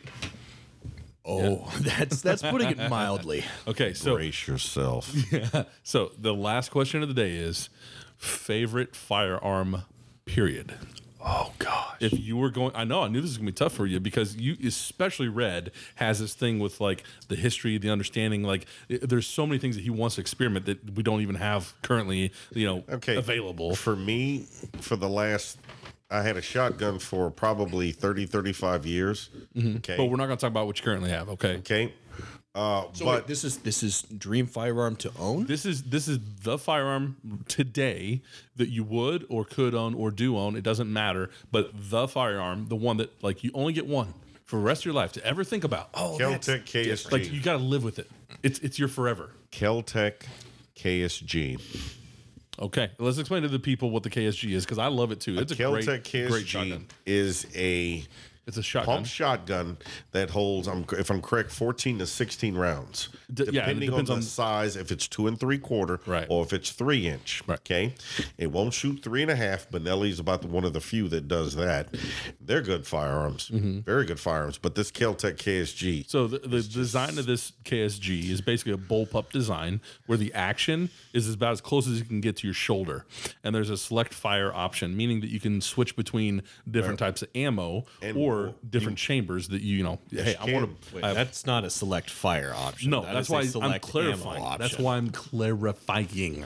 Okay, it is a select ammunition option, but basically it has 2 tubes, and you can load up to 7 rounds per tube. Yep. And then you can select between them. So if you wanted to load buckshot, birdshot, slug, you name it, tactical Mini buckshot. rounds. You got like what's that flame throwing round? I wouldn't shoot it out of that. Dragon Like, fire. it's the Yeah, dragon fire. But If I'm correct, they shoot the Aguila the short. Yeah, you can shoot the buckshot shorties out of it. or slug. Yeah. There are so many options when it comes to shotgun rounds. Well, and that's one of the reasons why it's just. I think that's why that KSG is so cool. It's a polymer build, so it's pretty lightweight, but you got a full size barrel, Okay, and the action's all the way back in your shoulder. The only weakness I've seen, and that's not going to be an issue for me, is you can't short stroke it. Okay, you have to. Not gonna be an issue for me. So you have to actually do. I mean, you have to pump You it have with to- authority. Can you slam fire it? Yeah, well, it depends on how much you're slamming it. Yeah. Well, okay. So No, you either can slam fire it or you can't slam fire it. I don't think if you're talking about like what's her name did in with the 870 in Terminator 2. Oh, when she does went the like yeah. this. I don't Okay. No, that's yeah. not slam firing. No, but you can't Slam- do that reload that way. Slam firing is like some of the older shotguns where you basically could hold down the trigger and you would just keep pumping it. Oh, okay. And it What- wouldn't. Yeah, that's yeah, not good. Well, here's the thing. I've seen these now when they first came out and they were on Nut and Fancy. They were terrible. No. But- That one shotgun was terrible. Well, that was it. But here's the thing: I give Kel-Tec mad credit because they did the responsible thing. Says we're going to make our product Well, better. number one, in that Nut and Fancy video he's talking about, it was one of the first iterations of the shotgun that they were going to publicly allow out in the field, and they had somebody from KSG who was an affiliate, PFI One dude, of the right? designers. They had him go with him out there to go shoot it, and Nut and Fancy's going through his kind of routine of trying to destroy the firearm, not really destroy it, but just put it through its paces, just shoot. and try to say, hey, we're going to be in a rugged environment, we're going to try different ammunitions, and we just want to see how it performs no matter what. And it kept falling on his face, and so he did. It was kind of funny. He did a follow-up video. It was almost a year later, 8 months, a year later, or something like that. And he went back through the same course with it, and it shot beautifully. Had no issues. So I'll give them respect. They know the engineering process and the scientific method. They keep going through iterations. Well, I like they the keep effort. improving it. Yeah, and absolutely. so you make your gun to where I can use it in a self-defense situation. That KSG is I agree with you. It's almost the all-around weapon for just one person. You need to hunt food. You need to defend your family. You need to conceal it in your vehicle so you can travel safely. Whatever are your two situation is that you can dream up, it's a pretty good There one. are two others Nope, that you got one. yeah, hold on. Nope, you got one. You get one. It's That's an it. honorable You mention. get No. you get I'm one. breaking the rules. No, you No. get one. You have No, that- shut off his mic. you have He a- gets a- one. Shut off his mic. A He gets Mossberg one. Shockwave and a Benelli Supernova as honorable mentions. Okay, so you're a shotgun man. We get it. Yeah, I Yep. love shotguns. All right, Red. All right. So I'm getting only one firearm. That's it. Okay. So this is not my dream firearm. No, it doesn't have to be your dream. It's No, just I got you. the I most got you. No, what I'm practical. saying is, for most practical for me, I would probably say I would do a 12-inch AR-15 pistol. And so the reason for that, Any specific brand or any specific unique thing Specific about ammo. it, other I'm than very fond of BCM. okay. There are a lot of other great companies I've out used there. a BCM upper for years in the past. So I think that I don't think that BCM offers a 12-inch. I think they do an 11-inch. They do it like a 9 maybe on the 11 and a half. Springfield. You realize that's basically their gun. The Springfield. is basically a lot of their parts are on that gun, the Springfield gun. What? Bravo Company, a lot of the parts they generate. That's basically kind of their gun. So wait, you're saying that the BCM makes the parts for the Springfield Saint? The original 300 black pistol. That was the Saint. Yeah, that's mostly a lot of their parts on that. I know a guy that's got a Saint. I'm going to take a look at it because I mean it's a beautiful gun. I personally don't like. I think there's better options for a pistol than that Saint, but I think it is also like it's a solid weapon. Right. So Bravo Company makes a good one. Sons of Liberty Gunworks makes a really good one. Yeah. There are a lot of companies that make very solid AR. I have one question: who makes, in y'all's opinion, the best piston-fired AR? That's a whole separate question. Let's do that after we get through both Okay. of our firearms. All right. So I would do a DI. Yeah. And the reason why I'm going with this is I think there are a lot of better guns for there are a lot of better guns as far as just doing ARs, doing some sort of a carbine system, but Well, to be clear, the only thing I wanted to clarify for people, because like I keep trying to think like who's going to listen to this and what do they know? So a DI gun is a direct impingement system, Yes. which means that you have gas in the chamber as the bullet's flying out. The gas is chasing it as it's exploding, and that gas goes through a gas block, basically a small little hole in the barrel behind the bullet as it passes, and that gas goes back to the action of the rifle. it goes through a gas tube And to it's- the bolt carrier and it cycles the it. rifle. And so the fact that the gas is cycling it is what we call a direct impingement system versus what Grizzly brought up a second ago, which was the piston system. And the piston, basically the gas just moves the piston instead of shooting all the way down the tube and having all the gas enter the chamber. and the piston moves the bolt carrier. Yeah. So two different styles of systems, but And you prefer the AR DI. well, I prefer the DI. I'm not saying that I prefer the DI. I'm saying that the AR is designed as a DI system, and if this is the only gun that I get for the rest of my life, then I'm going to go with a system that I have part availability. Sure. Easy to swap out parts, and because the AR was designed as a DI system, that's going to be the most parts that I could find in order to change it out, because parts wear out. They do. And so anyway, so I would go with the 12-inch variant, because 12-inch is really versatile. well, it's not just versatile. That's going to give me the best powder burn for my rounds that I'm using.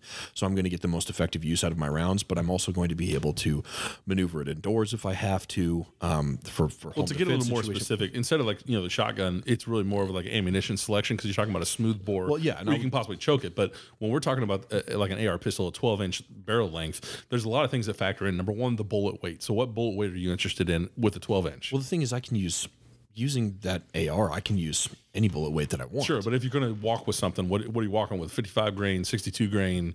Like what range are you looking at for like, this is what I'm going to use as the round to get the most out of that platform? So what round would you use? The 223 or 5.56 or the? I think definitely 5.56, just because of the ballistics profile. Well, so I'd have it chambered in 5.56, because 5.56 I can use 5.56 or 223. I wouldn't do 300 blackout, because again, like if this is the only gun that I've got, then the availability of 5.56 or 223 is way better than the availability of 300 blackout. And are you concerned at all with the grain of the bullet? Not really. I mean, use whatever you want to. The reason I'm bringing it up is because like the next question is going to be like your barrel twist rate, because like a lot of people say like you don't even need to think about accuracy when you're running a 12-inch barrel. I disagree. I think there's still something accuracy is always on the table. Absolutely use accuracy. But if I go with, I'd probably do a 1 to 8, and so that for those of you that don't know, that means that every 8 inches of the barrel length, you get one full turn of the rifling of the barrel, and so the 1x8, typically you either have a 1x7 or a 1x9, and so a 1x9 is usually heavier weighted bullets, a 1x7 is lighter weighted bullets, a 1x8 gives you it gives you a pretty good use out of any weight bullet. It is not going to be the best. It is a middle ground kind of thing. So and there's a lot more debate that goes further into that than I'm not going to go. But anyway, yeah. So I would do the pistol variant, because so I have a brace on there rather than doing a short barreled rifle, because then I can cross state lines. There's a lot more things that I can do, and I'm arguing about whether a short barreled rifle should be regulated by the NFA is a whole different thing, but I would go with the pistol variant, because again, like you said, this is for everything. I get one gun for everything. So this is my defensive gun for around the home, something that I can try to carry around with me. I can I'd probably put like a law folder adapter on there, so that I could put it in a backpack, carry it around with me. The law folder adapter, essentially on most AR platforms, you have a buffer tube or a receiver extension, depending upon. Well, but the buffer tube is usually where you have an adjustable stock where it slides back and forth, and it gives you the ability to change your length of pull, meaning how far away the trigger and the gun itself is from your shoulders. So you can go back and forth with that. What this does, the law folder basically captures the spring and the buffer and allows you to swivel and pivot that whole entire buffer assembly and collapse the gun into a shorter length. Now, it's not usable at that point because it won't cycle. You can fire one round. Exactly, but it won't cycle, so it's not like it's in its standard form. But it does make it more concealable. So if you were backpacking and you wanted some security while you're sitting at camp, it makes a lot of sense to have something like that, so we can really keep it concealed. Yeah, you have to take it out, you have to unfold it, and then you can use it like you would a traditional rifle. Yeah, if you're not carrying it with a round of the chamber, you're not going to be able to fire it. Period. No. So it's you got to unfold it. But I like that idea. That's kind of a lot of the same things I would be looking for, especially in like a pistol variant. Now I will say, you said about the 223. The unique thing about the 300 Black, it's a kind of a mixture, it's or a fusion of a 30 caliber bullet with a 223 brass. Now, if I'm correct, the only negative is that the brass, once you neck it up, then you can't use It's it neck again. down technically, and that's why you can't use it again because they'll take. And you actually use a 5.56 brass, from what I understand. Well, you not a can 223, but you can reload. You can 300, 300 yeah, black, but you can't use it again for a 5.56. No, you What can't. he's saying, but the idea is like basically what you're doing is you're expanding the chambering neck so that it'll fit that bullet, but you're also shaving it down the overall length because the 30 caliber bullet is a longer length actual round. But So here's the for your thing: 5.56 whoever created this, it was genius. Why? Because a 30 caliber round is effective at stopping people. There is no gray area. Snipers have used 30 caliber rounds for decades. Yeah. And it's effective. The thing that's unique about the 300 black and the one I just love about it is accuracy, control, and you're gonna find 30 caliber and you're gonna find 223 brass everywhere. Yeah. Well, but the thing is you have to do the work into turning those individual bullets and that individual brass into an effective round. Okay, so I don't think I'll have that problem. Well, I may be retiring soon, so I'll have all that spare time. Finding primers is going to be your issue right now. Yeah. Ammunition is just ridiculous right now. But so I was thinking about kind of I really like your shotgun approach, Grizzly, because that's I mean you definitely grew up with that mindset, and I like it. Now from my training, I was almost going to say a pistol, like straight up like a 9mm pistol, because it's just the versatility. If I needed to hunt with it, I could, but really as a defensive weapon. But I can carry it all the time. Versus a rifle, it's hard to carry all the time. But if you really would pin me down and say I get one build, one rifle, period, that I get to carry, One firearm. that firearm in particular, to me, I think it just has to be an AR platform just for versatility purposes. Now, what I would do is And replacement parts. And replacement parts. You Yep. do realize that one of the things that's good about an AR platform, you can get anything from a 50 caliber Beowulf, Right. 458 SOCOM, 450 Bushmaster, 300 black, 22 long rifle, or there's so many things you could do besides having 9mm, and all you have to do is change the upper barrel and The barrel and the bolt. Yep. Well, the barrel you have to change the barrel with a 300 black.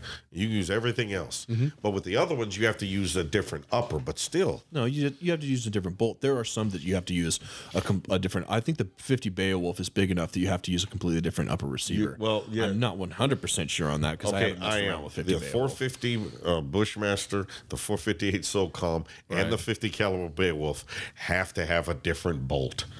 Completely different bolt. Yeah. Yes, We're But talking about the about receiver. upper. The The upper. upper Well, receiver. you have to do it differently. It has to have. You can't do the same. it doesn't have the same feed. No. Okay, so if I was going to do it, I would probably go 5.56 just because of versatility. But then, like if we were kind of giving a little leeway, I'd have a quick change barrel system where you literally do like the quarter turn barrel change, and then that way I could run multiple caliber because I would legitimately in a survival situation I'd want to be able to shoot 22 long rifle, use like a CMMG conversion kit because it's super light. It's literally just you swap a bolt out, and the bolt carrier group it's all built in one system. You have one extra mag at 22 long rifle. You can shoot small game. Then you go to your 5.56. You can go to war, whatever. And I would stick to personally.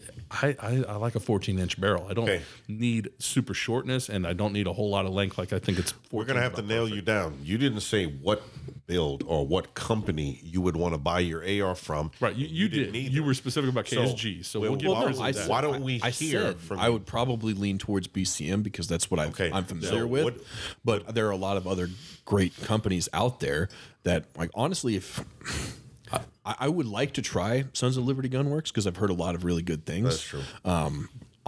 Yeah, if I'm going strictly with DI here, because there are other, like I love primary weapon systems, but that's a long stroke piston system, which is awesome for what it is. But again, I'm talking about It's the interchangeability of same parts. as the AK-47. It's a long stroke, Right. and it's magnificent. Okay, so what?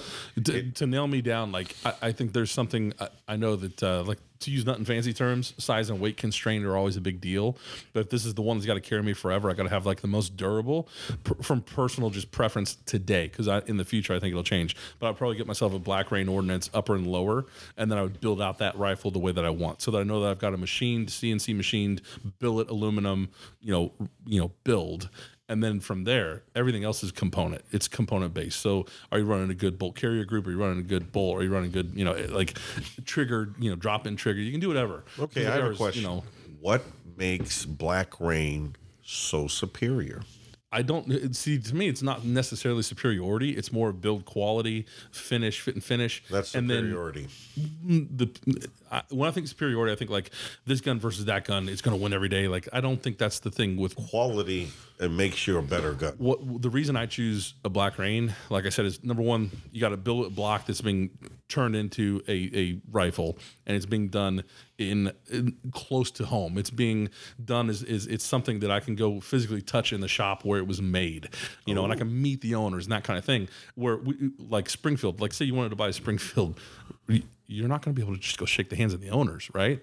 Like you walk into Black Rain Ordnance's facility and you can shake the hand of the owner. He literally comes out and talks to you. You know, so there's like a whole different level of like, this is a custom built, you know, rifle. This is a custom situation, but you're also like, you know, they care about the customer service. You got a lifetime warranty, all those things. So it's just kind of like, it's peace of mind of, I know where it comes from. I know it's quality. I know it's coming from somewhere where I could go to. I could make that really long drive to, if I needed to get parts for it. Do you think that your gun, that a gun by Black Rain would ever wear out? I don't know. I'd love to put one through about 80,000 rounds. No, anything can wear out. Sure, it's good. Well, you're gonna have component wear-outs, but I've never seen anything review-wise that I've watched that's ever shown one that's like cracking a receiver or I've never anything heard like that. Like they can take some abuse about Black Rain. Yeah. Ever. And I'm not saying they're the end all be all. By all means, somebody's going to have a better option out there, more specific to a purpose maybe. But just for me, if I was just going to build one and say I'm going to turn this into like my one time for the rest of my life firearm, that'd be the one. Well, and when I say BCM, I say like overall the majority of the parts BCM, because there are different things that I would change out, that I would add or substitute because I like other parts better. But no, the thing is, you talked about billet, and I could go into a while about different metallurgy. I prefer forged, and forged is just objectively is a little bit stronger. You get tighter tolerances with a billet receiver, right. And in all honesty, the difference in strength between a forged and a billet is something that the vast majority of the people are not going to see. They're not going to notice anything, and it's something that's going to come out after continuous hard wear. Mm-hmm. So, but and there are things that you can do with billet as far as like making small changes, making adding things to it, making it more stylized, that is more difficult to do with forged. Like you have some companies like Primary Weapon Systems that they do specialized. They've custom made their forging dies in order to special make their forged receivers. Like in the Diablo. Well, Black Rain has two series. They have a forged and they have a CNC, block series. Like, so you have the choice when you go in. They have the Fallout, and then I think it's the Fallout is the CNC'd billet, and then they've got another series that's their forged. Yeah, and most of the forgings come from just a couple of different companies, and then there are certain companies like Primary Weapon Systems, Aero Precision. There are a few others that have specially made their own forging dies that they use to make their own unique forged receivers. Doesn't Black Rain do everything in house? They do, yeah. They have everything in house. They literally trust that system a lot better. Why? They build their own barrels. Quality control is very well maintained. Well, they have a indoor firing range at their production facility, and they shoot everything goes from literally raw metal to firing bolts, verifying it's working, all within the same facility. And it's not that big of a facility. It was pretty cool to tour. But like every time I try to go to any other big manufacturers, you try to go by near a Glock manufacturer, you're not getting to see anything that happens. Black Rain will take you to the back and show you the CNCs. They'll take you through an entire shop tour. That right there means a lot to me. Yeah. And I think that's very, like I said, it's more of a relationship based choice that I'm making on that, based off of like, hey, I met the owner face to face and shook his hand, and he dealt with stuff dealing with my prior law enforcement career. He was like, these are companies that really are trying to, they're small, make a difference. They're small companies, but they're making a huge difference, and they actually care about like the people that are buying their firearms. The one thing I can say about a gun, and we're almost done, is quality is something not only that you can see, but you can feel. Right. And that's why, like, when I picked up one in their showroom, I was just like, this is my dream rifle. Like no matter which platform, they got AR-10s, AR-15s, but like they got pistol sizes, rifle sizes, precision, long range stuff, but just the fit and finish and the way that it feels. They have custom paint jobs that are just ridiculously cool. Just all that stuff. And yeah, they're a little bit on the premium side, but there's just something, like I said, it's but you never have to buy another one. And no, I don't think I would ever. Whole point. Yeah, if I bought one of theirs, I don't think I could ever have to worry about replacing it. Right? Like there'd be no reason to replace one of those. Yeah, I've shot many, like M&P 15X, right? Smith & Wesson M&P 15X. Great little sportster rifle. It's a good little like entry into firearms ownership, AR platforms, and you can customize the crud out of it. And it's a cheap firearm. Like I think currently they're still listed under $900 for one. So I mean, it's a great way to get into it. But then again, that's not like you hold an M&P 15 and you hold any custom gun, even BCMs.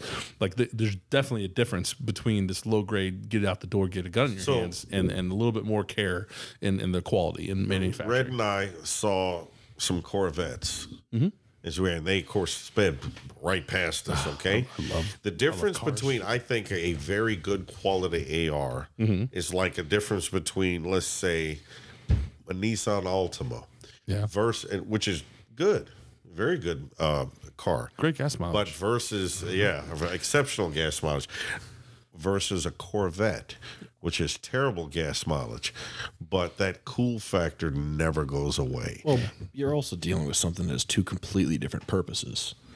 Right. I'm not buying firearms are just like that too, though. Yeah, that is very true. But like I'm not buying a Nissan Altima with the same intent that I'm buying a Corvette. Sure, you are to drive. But okay, but one's flexing, the other one's I got to go to work. The other one is, hey, I'm rich. Yeah. Well, I'll drive a Corvette and I'll take a Black Rain any day. Fellas, thank you so much for your time. Appreciate you coming out, spending some time with us. Peace, love, and much happiness. Grizzly, we want you to drive safe today. Red, we want you to drive safe today. Appreciate you coming to spend some time with us. Absolutely. All right, fellas. Peace out.